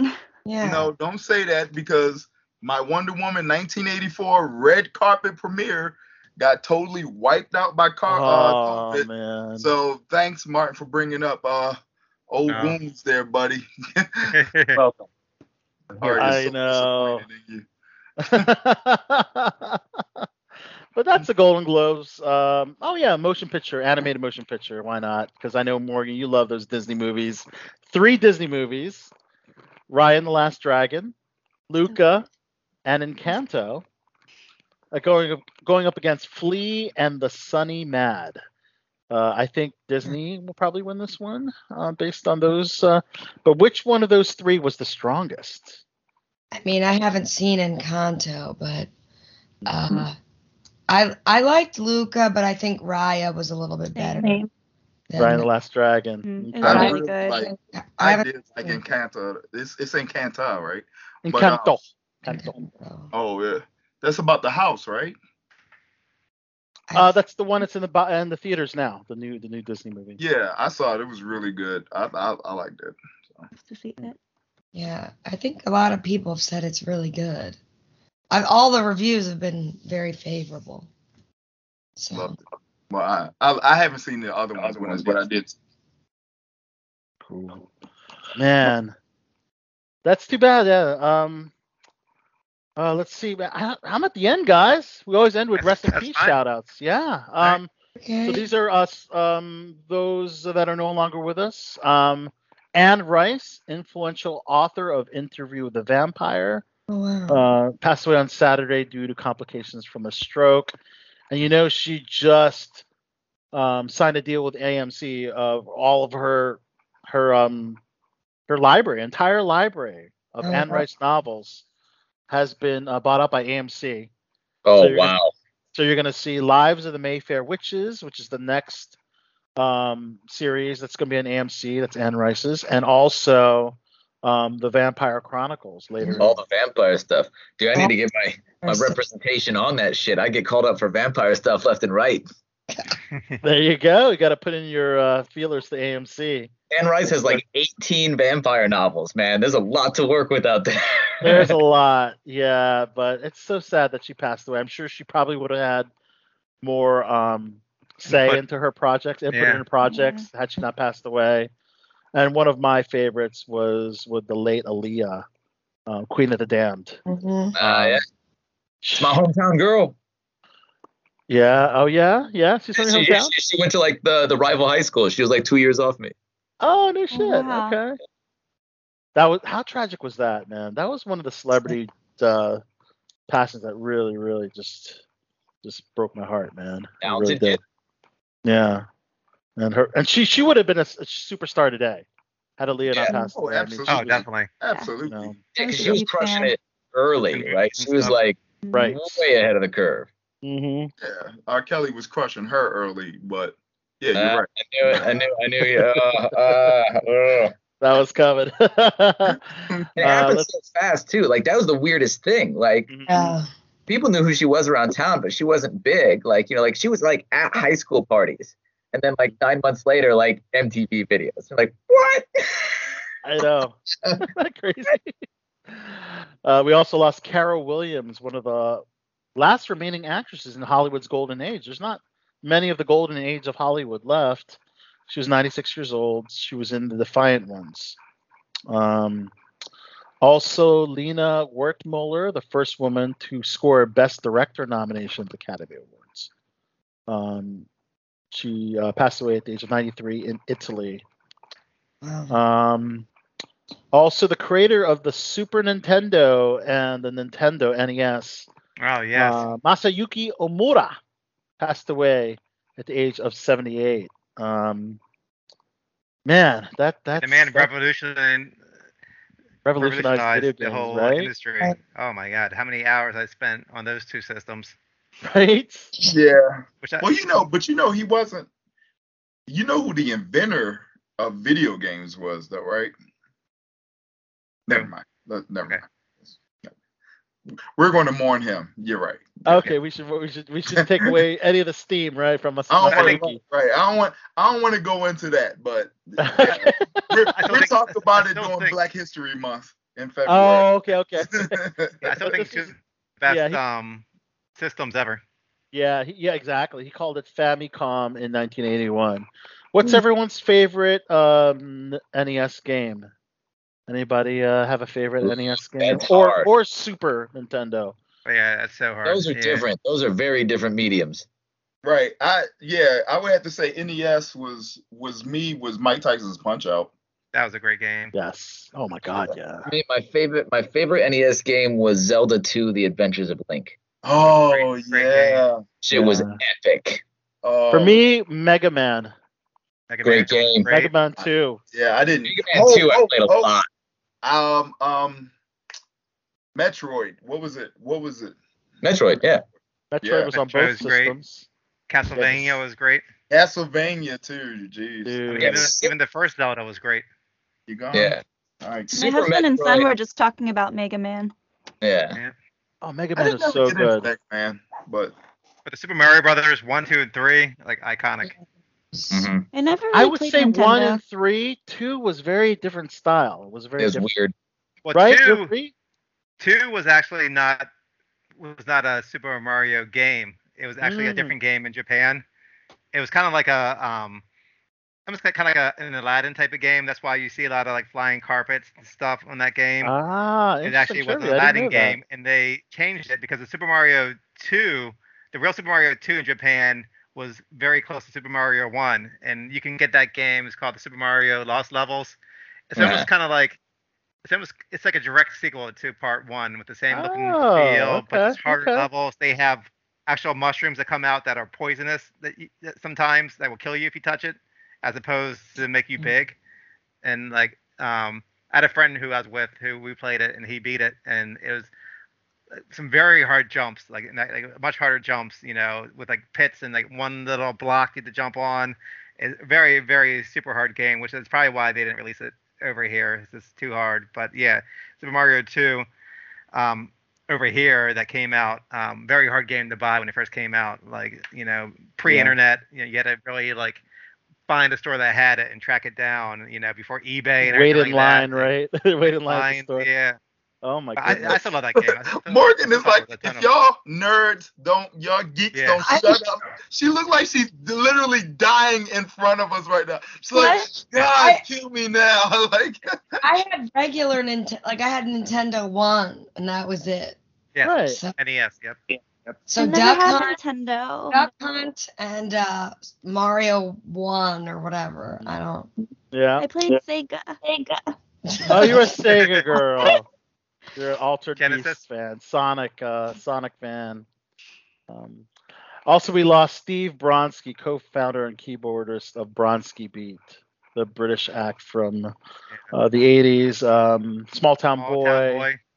Hit That Perfect song. Beat. That would have been a classic cut, if it wasn't Christmas season. If it was a Christmas season, that would have been the choice, yeah.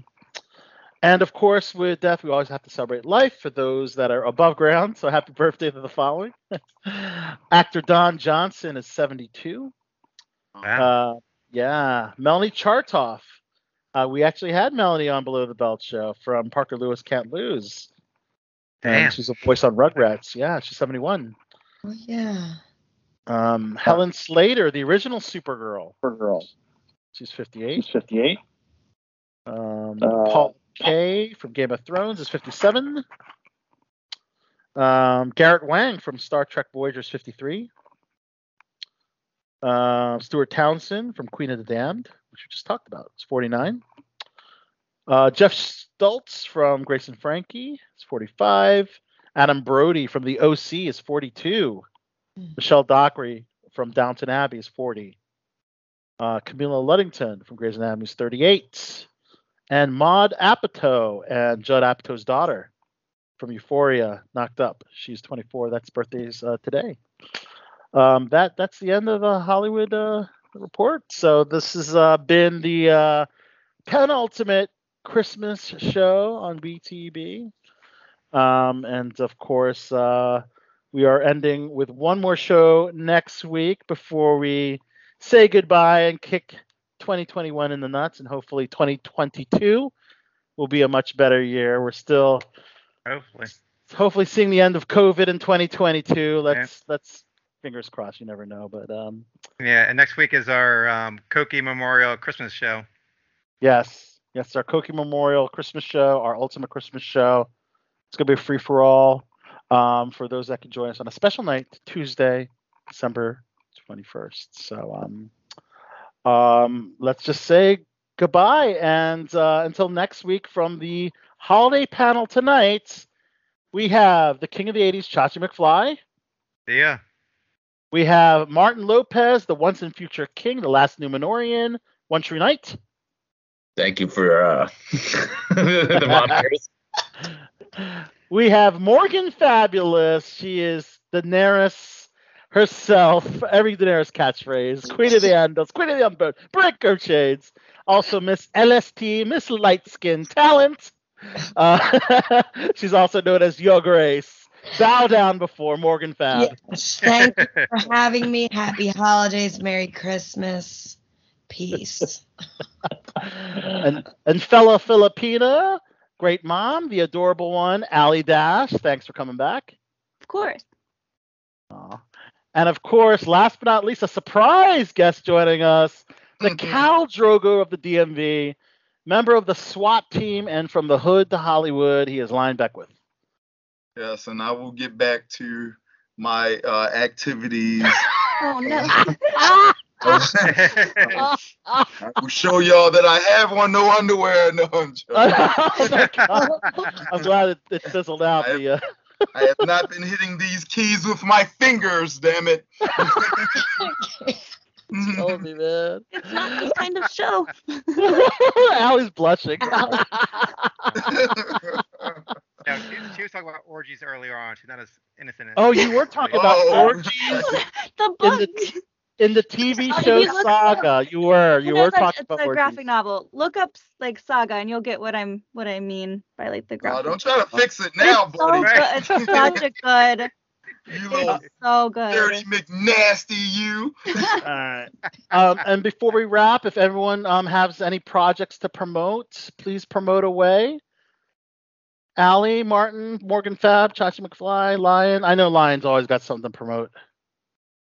I told you I'm about to promote this. Oh my god. But on a serious note, Lion, you got some cool shit coming up.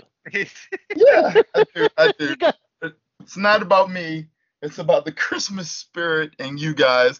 I just came in by accident. Yeah, you did. Yeah, you did. Literally. You came by accident, literally. The Lion is nonetheless great to have you. Congrats on the recent We Own This City. Appreciate HBO, which is that's a big series, a big deal. So it's really awesome. Appreciate it. Martin Lopez, Morgan Fab, you got the Hollywood Smash. Congratulations. We talked about that earlier, but I yeah. know, but please, we can plug it again, homie. Smash with Smash Entertainment with our friend Chad Morton. Yes. As of now, we've been filming on Tuesdays, so I believe they'll be posting them on their YouTube channel on Wednesdays, so every other week. So we posted the one this week, so not next week, but the week after. Okay. So yeah, look forward. Martin, to Alley Dash, anything to promote or plug? Not yet. I got there's two projects I'm working on with Sofia Pellegrino. One's a Christmas movie, but love Sofia. Awesome. Great girl, and she's quite often my on-screen, love interest. So I feel like we're kind of always dating. But yeah, that's what we got. Those projects don't have a whole lot of details just yet. All right, Chachi McFly, the King of the 80s. See ya. All right. On behalf of all the panel, we're going to end tonight with a pre-recorded interview from an amazing actress and a good friend, Rebecca Kennedy. Check out our new film. It's a drama film called Los Angeles, shot in Los Angeles. No surprise there. Rebecca Kennedy, her co-star Anthony Bonaventura, and the director Mitch Temple. We'll close out tonight's show, guys. So on behalf of everybody here, we'll see you guys on the Christmas show. So until then, we will see you guys next week. Until then, peace. All right, guys. Al Soto here, Below the Belt Show special interview time. Had to get a good friend of ours back on Below the Belt Show, actress extraordinaire Rebecca Kennedy. She's got an amazing film to promote that's available on demand at all your favorite platforms, including Amazon. It's a film called Los Angeles. Among Rebecca, we have Mitch Temple, the writer and director. Yes, woohoo! And we also have Tony on the line as well. Tony Bonaventura. Hi, how are you? Hey, Paisan. Hey, how you doing? Huh? Good to have you, Paisan. Thank you so much for having us. Absolutely, yes. I wanted to watch the film this morning, so it was fresh in my mind. But you know what? Such a wow! It's art. It's drama. It captures so many. There's some comedic aspects to this film, and most importantly, it's a very unique story. So let's start with the story first of all, Mitch. If you could tell us a little bit about what went behind the script, inspirations for the story. Again, very unique, very cool, crazy film that I really, really enjoyed. Yeah, so I grew up in a small town in the central part of California called Merced, which Rebecca and Tony know pretty well at this point. They spent a lot of their time there, and we shot it there. We shot a little bit here in Los Angeles, and then we shot a lot of the scenes in Merced, in my hometown, kind of faking that as that trip across the South. And I guess Tony's character was the one who was kind of most inspired by guys who I saw growing up. You know, it wasn't an easy place to live, you know, growing up. It was for me, but it wasn't for everybody. About 50% of the county's on welfare, and a lot of poverty in that area, but surrounded by these beautiful agricultural areas and you know, kind of picturesque vistas on the way to the Sierra Nevadas and all that kind of stuff. So it's got that kind of tinge of beauty and kind of roughness and edge to it. And Tony kind of knocked it out of the park as far as the type of person who kind of grew up on the fringes of that place and was marginalized in that town and in our culture, and has that kind of heart of gold. And JoJo's character is a little bit probably more based on, you know, I grew up Catholic. My mom's really devout Catholic. I know what that's like. There you go. So, yeah, bless me, Father, for I have sinned. Yeah, that's right. So my mom sent the three of us. I got an older sister and an older brother, and she sent the three of us to Catholic school, and she saw the movie and she's asked for a refund.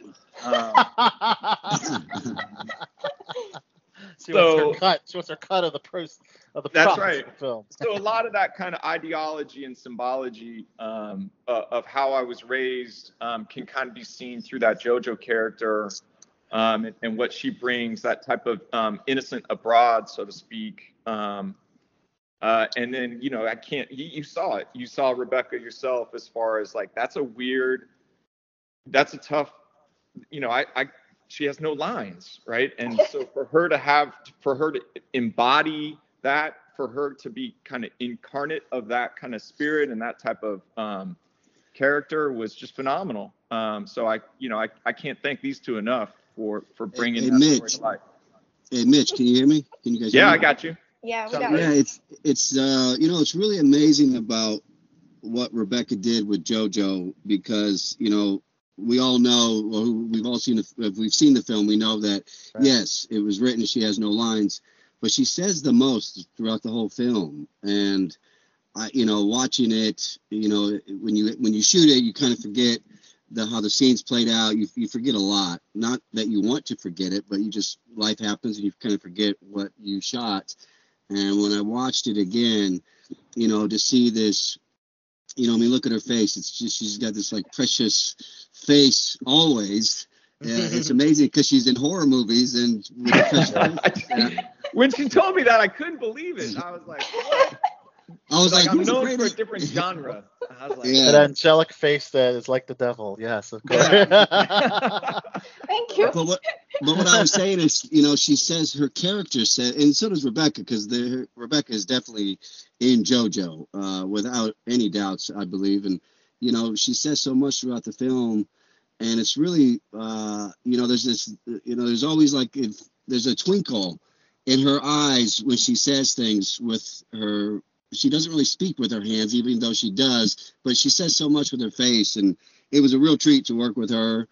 And, my hat's off to her because thankfully I did have lines, because I don't know how I would be able to express everything that she does throughout. Well, let's get the audience a little up to speed on the synopsis of the film, your characters, because I definitely want to dive a little deeper into the non-speaking mute character of JoJo. But Mitch or Rebecca, you want to take it away on a little synopsis of what we're looking at in Los Angeles? Rebecca, why don't you? We've talked too much. No, you're good. Well, I'm just going to read it right off the thing because I think it sums it up perfectly. Los Angeles is the story of JoJo, a young mute who thinks she hears God calling her to save the baby Jesus. She packs up 5 angels and a shoe shine kit and takes a one-way trip to Tampa, Florida, where she's picked up by Cash, an escaped convict. The two hit the road with the FBI on their tail. And what happens next? You have to watch to find out. Wow. All right. So let's just go into this JoJo character, Rebecca. How did you prepare for this particular character? And what are the challenges of portraying a deaf character? I mean, all your emotion has to be done with your hands and your facial features without speaking. Does it become a little more difficult? I mean, obviously, I know you've played, characters have been abducted, drug addicts, crazy characters in your career, but what went behind preparing for this role? So I want to point out that she's not deaf, just for anyone that's listening. She can hear, she just chooses not to speak. So I just want to make that differentiation for anyone that hasn't seen the film yet.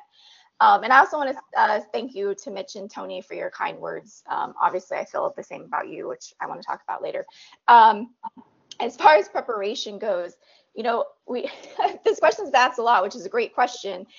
And honestly, the preparation wasn't any different than any other character. I still had to do all the actor stuff that, we love to do. Answering all the questions about who am I, where am I, what do I want, my objective, all of that stuff doesn't change. It's just more, which we should be doing anyway as actors, listening. That I think sometimes when we have lines, we forget. Sometimes it turns into like waiting for your line. But this character, because I didn't have any, I really had to listen a ton more than I sometimes remember to, because that's all I had was listening to Tony, listening to the different characters, which Tony, he should give himself a ton of credit because working with him was so lovely. It was so easy just to kind of do whatever I wanted to do, and he would feed off that. He was wonderful to work with. It's not much different. Did you take away her lines now, Al? I know, yeah. You just Can went. you not hear me? You We became got you now. JoJo. We got you now. Oh, Yeah, so you became weird. I'm JoJo sorry. for a slight Yeah. second. Yeah. I'm sorry. I don't know where I cut off. I think you pretty much covered that Yeah, we aspect. just missed the last bit. The last bit. I was just saying I wish I had some clever response to that question, but it's more or less just figuring out, what she wants and listening and responding with the face and the body. Right. Okay. And what was the decision not to do ASL? Why was JoJo's character not well versed in American Sign Language? Out of curiosity. It goes to her stubbornness and Okay. her uniqueness, and it's a good question, Al, because I'm not sure on your show how much of the plot you want to cover, but there's a tricky kind of situation with JoJo's character and what she goes through. Okay. And the kind of the spine of the story has to be JoJo's willfulness. And if Rebecca didn't pull that off with that stubbornness and that sense of will and that personal authenticity beyond anything else, then the movie collapses 100%. There's some moral ambiguities and ambivalences that Rebecca was able to pull off because she kind of embodied that willfulness of somebody who says, no, I don't want your language. I make up my own language. I do what I want to do. And I walk this path, I walk my own path, my own way, whether it's her caretaker or whether it's Cash or whether it's anybody else that she comes across, that type of that type of character for sorry for the pun, but that type of, character in her was critical to the story. Wow. And let's talk a little bit about Tony's character. Cash Littlefield, escaped convict. What was your crime, Cassius? Oh man, the list is long. I think there was some car thefts in there, and some just, what, that's the funny thing is, you ask about Cash's past crimes, and I always saw Cash as this kind person, stupid, and got mixed up with the wrong things. And I think, Mitch, going back to how this whole conversation started, he was talking about Merced.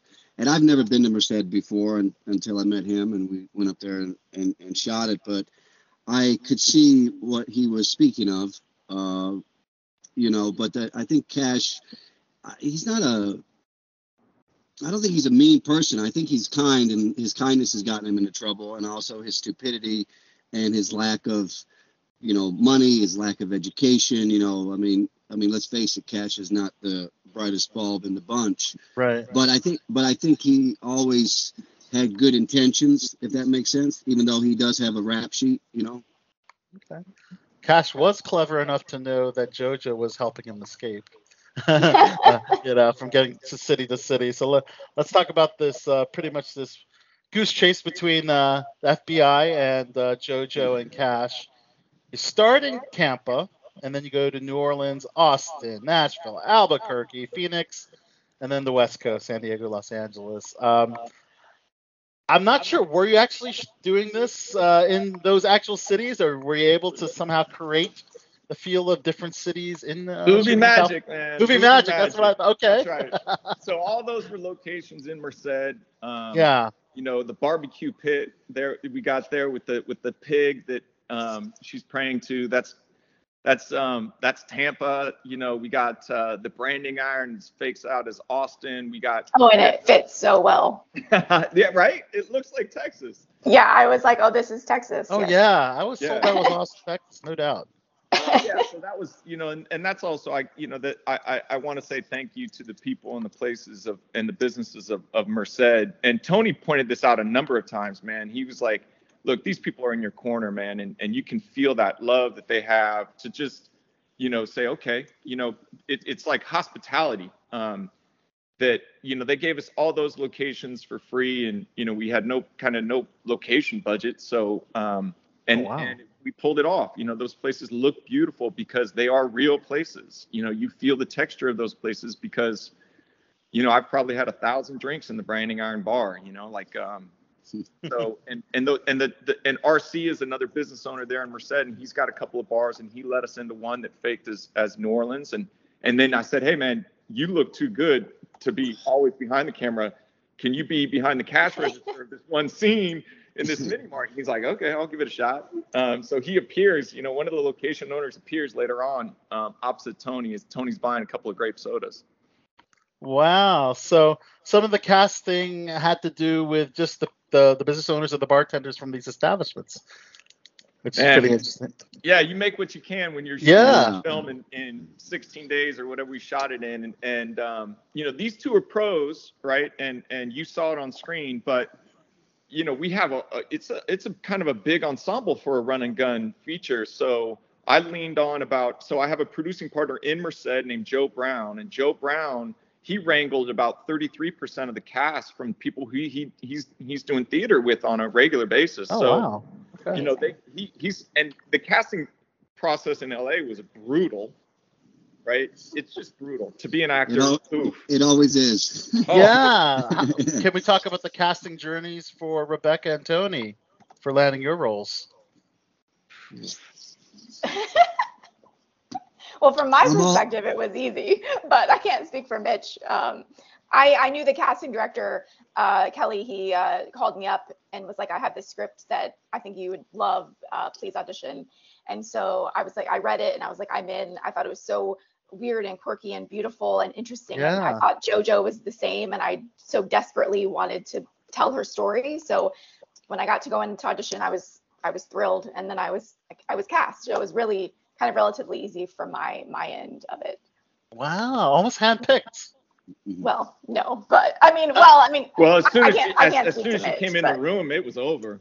I mean, it was, it was pretty close. You know, there was some debate with other characters. I think Tony, there was one other guy that was a regular on TV, and it was kind of between him and this other guy.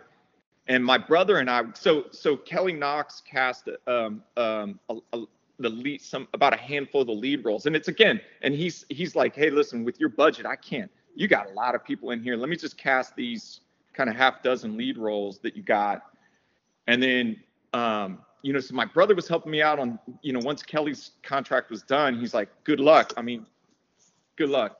So I had to get the Merced players from Joe. Right. Joe cast the Merced players. And then it was, by the time we had to, it was Tony's roles, this other guy who was regular on TV, and he was polished and he's good. And then my brother and I were just captivated. And my brother's like, man, you could hang a whole film on that dude's eyes. He's like, that dude's just got charisma coming out of him. He's like, I don't think he reads your script, but like he's and Tony did take most of my lines as suggestions as we were shooting. Okay. But you can't. Cool. You know, I was talking to him earlier today. You can't fake talent, man. He's just got it. He's just got it coming out of him. This talent. Yeah. Stop. So. Yeah, it made it really easy to act off of. I mean, that's, you know, they say like making a film is like 99% casting, and it's like if you cast well, then the work is there. The work is done. I just had to show up and look and pay attention. Wow. But can I add something to that, Al? I mean, yeah, absolutely. I think the movie, you know, so I cut a version of this and then had to go back and do pickups. And the defining element between the pickups, when I was showing this rough cut to people, they're like, you got everything's on them, right? Because it's a sprawling story. It's got a lot of these other characters, and they've got kind of subplots going along. And they're like, get rid of all that, get back to them, because the chemistry between these two. So, and I think that's something that should be pointed out specific to these two actors, because I could cast somebody to play JoJo who's right, and I could cast somebody to play Cash who's right. But if those two don't have that chemistry that these two people brought to each other, for each other, and, you know, like that type of camaraderie that they had, and I'll be honest, like they had it, they made it, they did it themselves, and I was part of it and got to witness, and camera guys right there too. But that was not, you can't mix those ingredients. They did that themselves. And I feel like you see their chemistry together between those two actors, and the love and the care they had for each other's effort and role. And I think that's the magic that we all got treated to, myself included. It's just like, woof, that can't be willed. I have to agree with you. The chemistry is off the charts, and just the two of you just work so well together. Yeah, best acting tandem. Do you mind if I piggyback off of what Mitch just said? Yeah.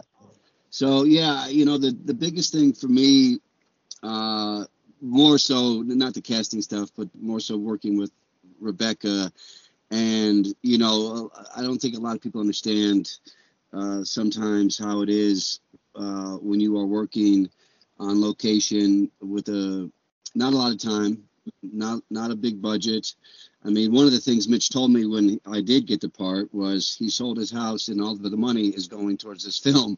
So that put a little bit of pressure. Oh, wow. That put a little bit of pressure on, I think, both of us. I don't know if he told Rebecca that, but he definitely told me that. I found out after. I'm glad I didn't know. So there was that pressure along with just, you know, everything else. But the one thing I always wanted, first and foremost, was for Rebecca to trust me in every second of every scene that we worked together. And that started out, you know, before we even started acting. I mean, you have to trust the person you're in the scene with, and you have to trust yourself enough to be vulnerable, to allow yourself to be vulnerable around them. And, you know, I don't know how Rebecca feels about this, but she allowed me to definitely be vulnerable in the times when I either thought I needed to be, or she would, you know, kind of pull me to the side and like nudge me and say, hey, this is where you need to, you know, like, you know, bring it. And I valued that. You know, I learned a lot working with her, actually, in front of the camera and behind the camera. I mean, she is an actress's actress, for sure. Wow. Those are awesome. Those are awesome words. Wow. Look at that support, Rebecca. Wow. Well, same, because you, like you said, you do have to feel safe. If you don't, there is a wall that goes up, and you can see it, you can feel it. It doesn't, like Mitch talked about the chemistry. You can't have it if you don't trust the other person. And like Mitch said, just looking in his eyes, he has beautiful eyes, these really nice eyelashes, which I looked at a lot during the filming. Because, you know, my coach is always like, if you don't know the person, find something immediately that you love about them before you know them. And it was like, he has amazing eyes. I will just look there. Okay. Mitch, did it cross your mind for the characters to fall for each other? Yeah, it did. You know, that's, you know, it's a few. I wrote and rewrote and this script at least a dozen times. Interesting. Okay. And there is that kind of idea, right? Like, should they fall in love? I just felt like that would have been kind of an easy default. And what other type of relationship could be more interesting? And who's to say they don't fall in love, but does it have to look like a romantic fall in love? Like, if you don't think that these characters love each other by the end of the film, then I failed. But it doesn't look like fall in love, like, oh, and now we have a budding relationship and let's move into an apartment and split rent. You know, like, it Right. doesn't have to look, you know, I think they love each other. But I didn't want it to kind of fall into that kind of romantic trap. Yeah, I think, you know, in this situation with these two characters that are just completely opposites, but also very much alike with their views of the world. I think their views of their own kind of powers that they possess within themselves and how they share that, how they decide to share that with the world. And even if you're bad, you still have powers, by the way, but because Cash is a lot more bad than JoJo. But I think, you know, in this situation, trust was more important than love.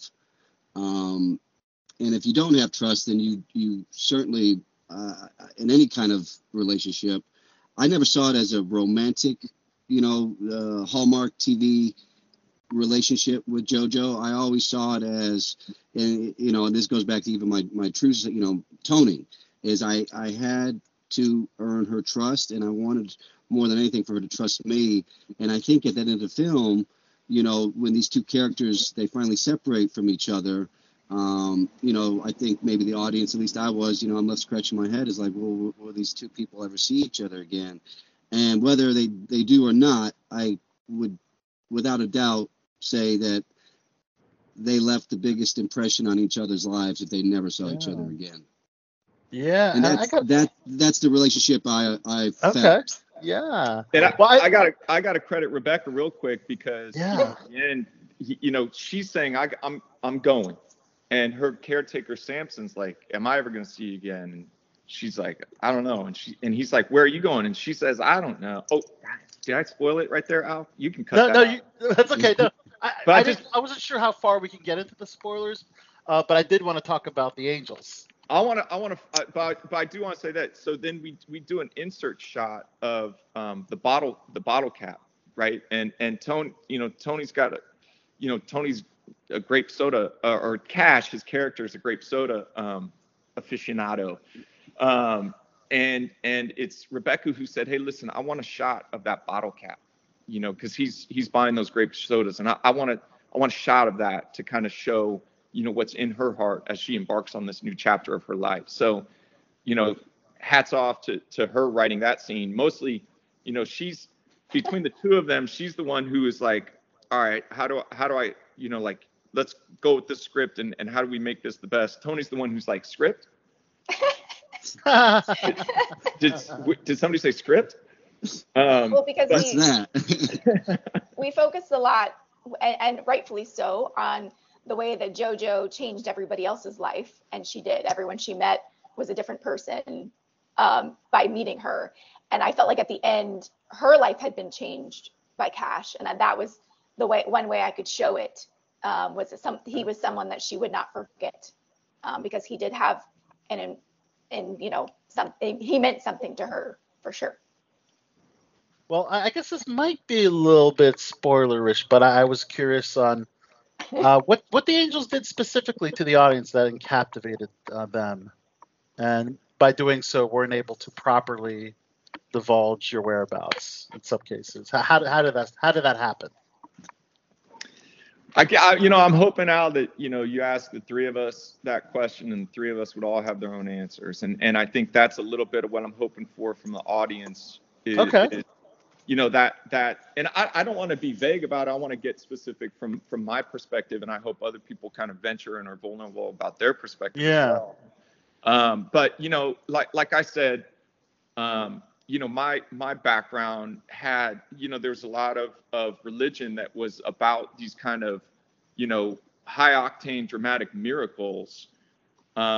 And that, and then part of my kind of journey or growth or transition or whatever was trying to reimagine what that looks like, and what type of miracles we can find in the everyday. How people can, how we can be touched by each other, and what these moments are of beauty and wonder that we can find in this world, whether it's through art, through accident, through traveling or whatever. So it takes on, I think that the Angels, I hope, have that kind of subjectivity to them where, we leave it to the audience. It's a no budget, no frills feature. So if there's any impact and power in the film, it's because that audience person who's watching it is bringing their imagination to it and bringing their subjective hope and wonder to that piece. So that's kind of what those Angels represent for me. It's like that, what miracle you can bring just being in this universe. Wow, that was well said. Yeah, thank you.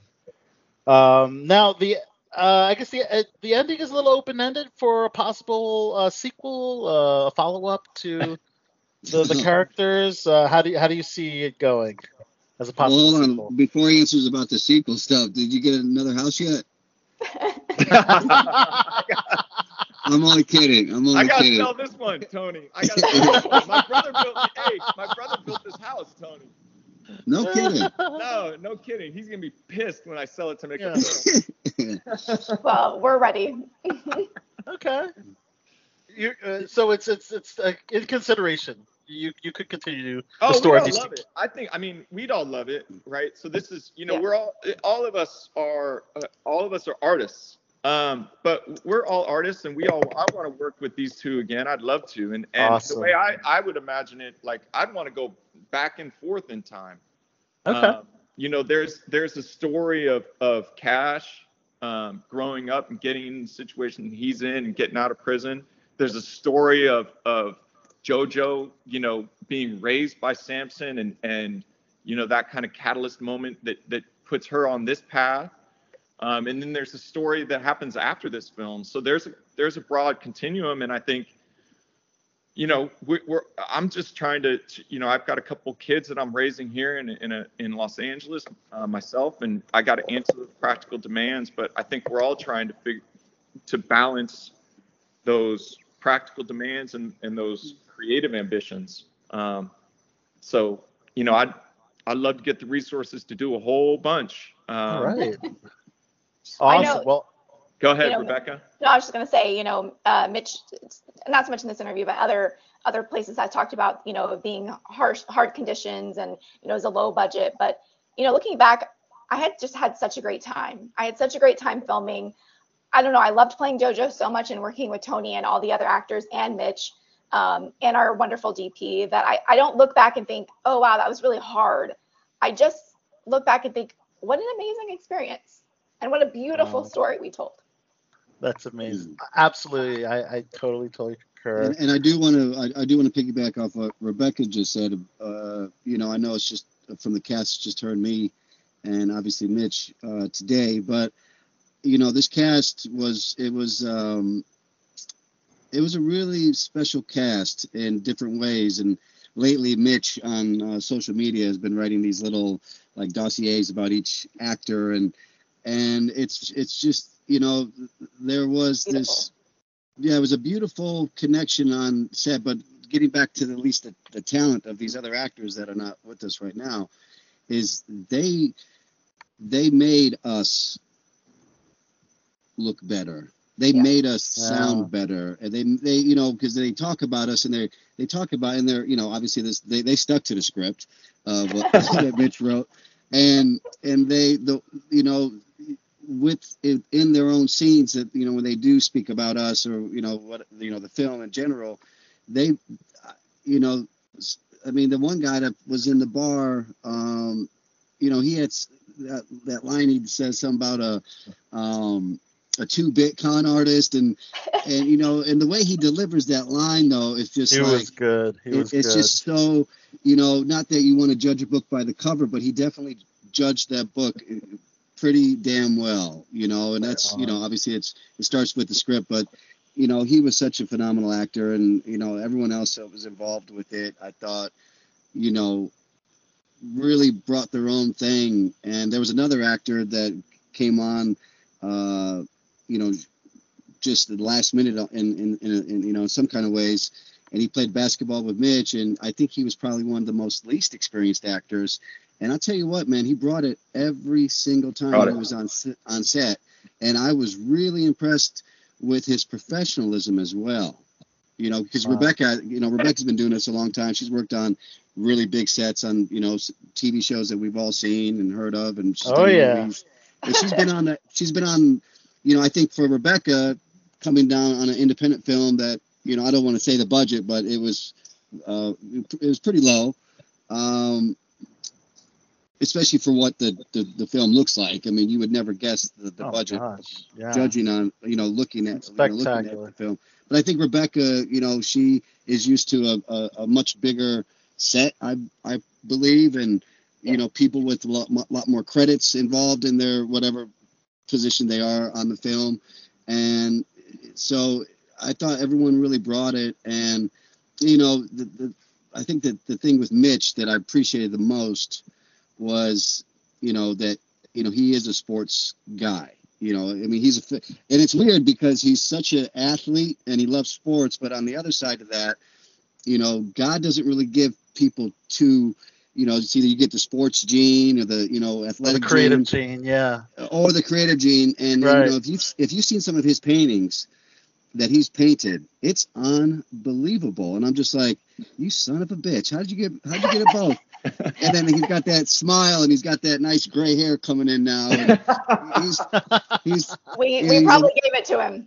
Yeah. And he's a wonderful father, but he's a team player, and that's what really, you know, we both play sports, and you know, there was times when we kind of looked at each other on set, you know, like it's fourth quarter, you know, we got 10 seconds and we're down by 2. Who's shooting the 3? Like, he gave me those kind of looks on set. And, you know, it was pretty intense at times with him and me. You know, I don't know if the script had a part to do with it, but we realized that about each other, is that we're both very competitive, but we both played, you know, organized team sports, and you have to know how to play off each other. Yes. Very good team effort. That's one of my favorite scenes was very tense between me and Tony. We were in this back alley of a church, and we were losing light. And you know, so Al, just to jump into it, they were brutal working conditions from a time management and also one of the things that you got to understand is, like, one of the things Tony pointed out is also from a personal space, right? Like, he was staying in the back right room of my mom's house, and I was in the left room of my mom's house. You know, Rebecca's at my mom's friend's, Teresa, who's adorable, but like, they can't get away. You know, they can't decompress. They're putting their vulnerability on the line in front of camera. And then day in, day out, we're working these long days. And then I'm saying, hey, we need this scene, man. And Tony's like, well, you know what? Your script doesn't make sense here because I can't act anything that's not making sense. And I looked at him and I was like, I didn't say this out loud, but I was like, shit, he's right. Wow. He's like, I already know this part and I'm asking this question. I wouldn't do that. It's my character. And now we got crew. We're, you know, like it's 15 minutes. And I gave him, it was like, hey, this is fourth quarter time. Like, you don't have the script that you need. We got maybe 10 more minutes of light. And he's like, all right, go. Like, and he kind of said, like, you owe me one. Like, you're giving everyone else time and you didn't give my character time right now. And it's a gorgeous scene. And he plays it. And I've watched that scene a million times. And I'm trying to see, is he betraying it with any of his own personal emotions about frustration? Never. No. If you watch that scene in that back alley, and it's a $10 million shot because back off, there's this crack house that's been burnt out.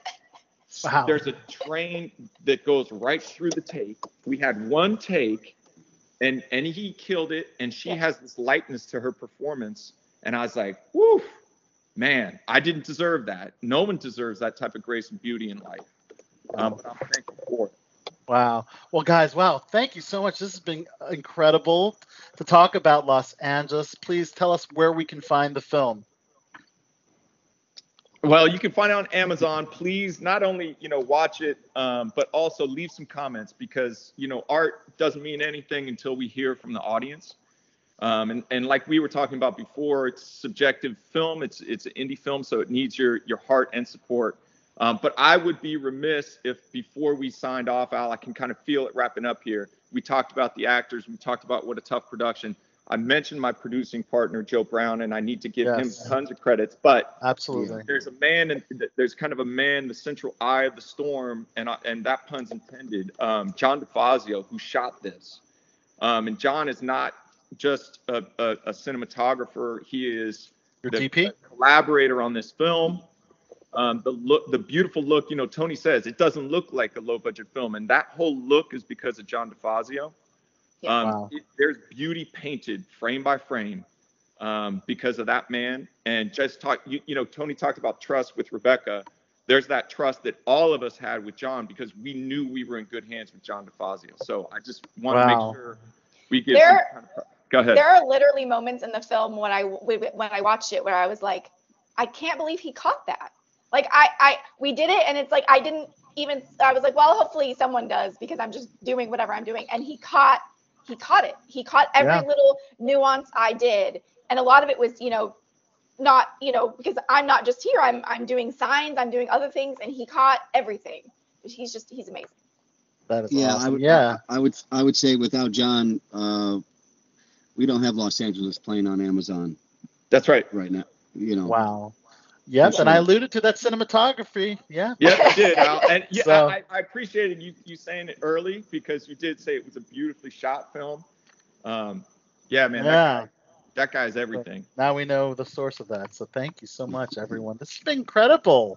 Yes, Rebecca, I love having you on. You were recently on Station 19 as Melly Wyatt, the drug user in that amazing guest star episode. Oh, thank you. Congratulations on phenomenal performance in that episode. Thank you. I appreciate that. It was a lot of fun. Absolutely. And Tony, you got some great co-star, guest star credits. Rookie, SWAT, Zollian Isles, Animal Kingdom. Yeah. Which one of those TV performances is something that you're most proud of? Ooh, most proud of the Rookie for sure. The Rookie as Selby. What's that? As Selby, your character Selby. Oh yeah, I guess that was his name. Yeah. He doesn't look at scripts, Al. He's like, I didn't read the script, but I'm sure it was great.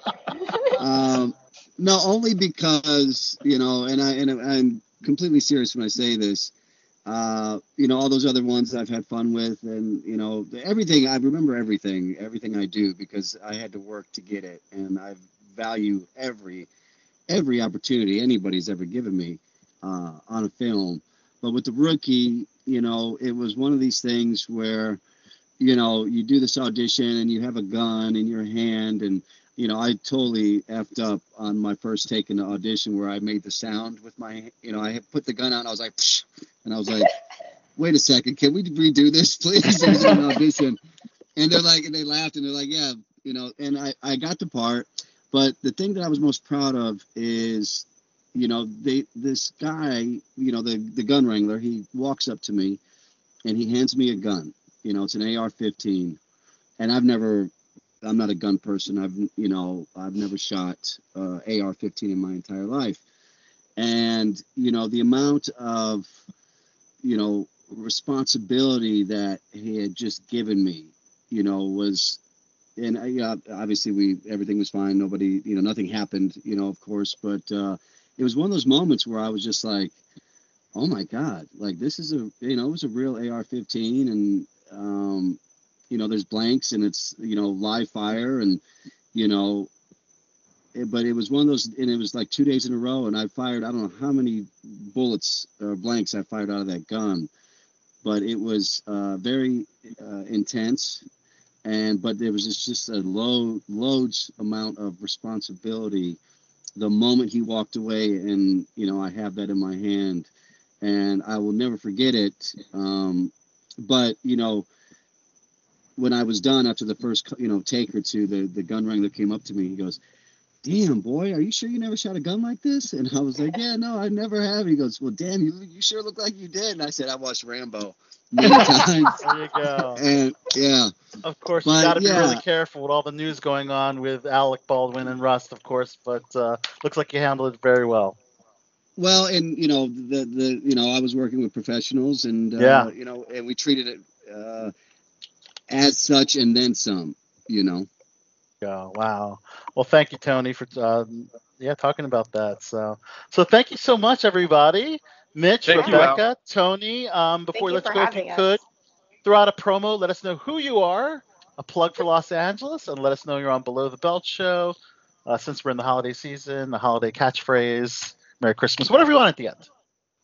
Awesome. Go ahead. Rebecca, you first. Wait, me first? Now I forgot what I'm saying. Okay. Hi, I'm Rebecca Kennedy. You can see our film Los Angeles now on Amazon, and officially tonight, starting tomorrow, it will be on Prime. So you don't even have to pay anything. You can watch it for free. Please leave a review if you love it. If you don't. No, I'm just kidding. You can still leave a review if you'd like, but especially if you love it, tell your friends. Thank you so much, Al, for having us on Below the Belt, and hope everyone has a Merry Christmas and Happy Holidays. Oh, it was beautiful. All right, Tony and Mitch? I'll go. I'll let the director send us off. Hi, my name's Anthony Bonaventura. I play Cash in the film Los Angeles, directed by Mitch Temple, starring Rebecca Kennedy and myself, and loads of other talent. I want to say thank you to Al Soto for having us on Below the Belt to talk about this truly, truly independent film. And if you support independent film in any kind of way, please check it out. As Rebecca said, on Amazon. It'll be on Amazon Prime, I guess, at midnight, I think. Mm-hmm. And thank you so much for listening, and I hope you enjoy the show. That's beautiful. All right, I'm Mitch Temple. I'm the writer, director, and producer of Los Angeles. I was lucky enough to work with these two beautiful people. Rebecca Kennedy as JoJo, Tony Bonaventura, as you say, Al, as Cash. Bonaventura. It is available on Amazon. Like Rebecca said, please watch it, but also please let us know what you thought of it. Your opinion and perspective deeply matters and completes the art. So, Al, thank you for having us on Below the Belt, because it's our pleasure. As I mentioned before this call started, it's not a perfect film, but it's got heart, but it takes people with heart to give it a look and to give it some appreciation, Al. So deeply appreciate you. Happy holiday season to you, and thanks to everyone else who makes Below the Belt happen. Nice. Thank you so much. Happy holidays, everyone. It's a great Christmas movie. It's a feel-good movie. Yeah. Right? It's a great holiday film. It's a great feel-good movie if you're looking for that. Yeah. Totally. Christmas Angels, right? Christmas Angels.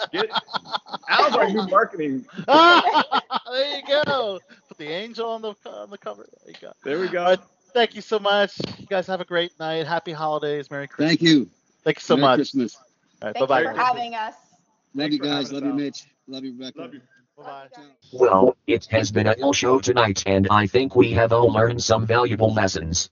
This is your bot for the Bad Boys of Baltimore saying, until next time, keep chilling like a villain. Goodbye, goodbye, goodbye, goodbye, goodbye, goodbye.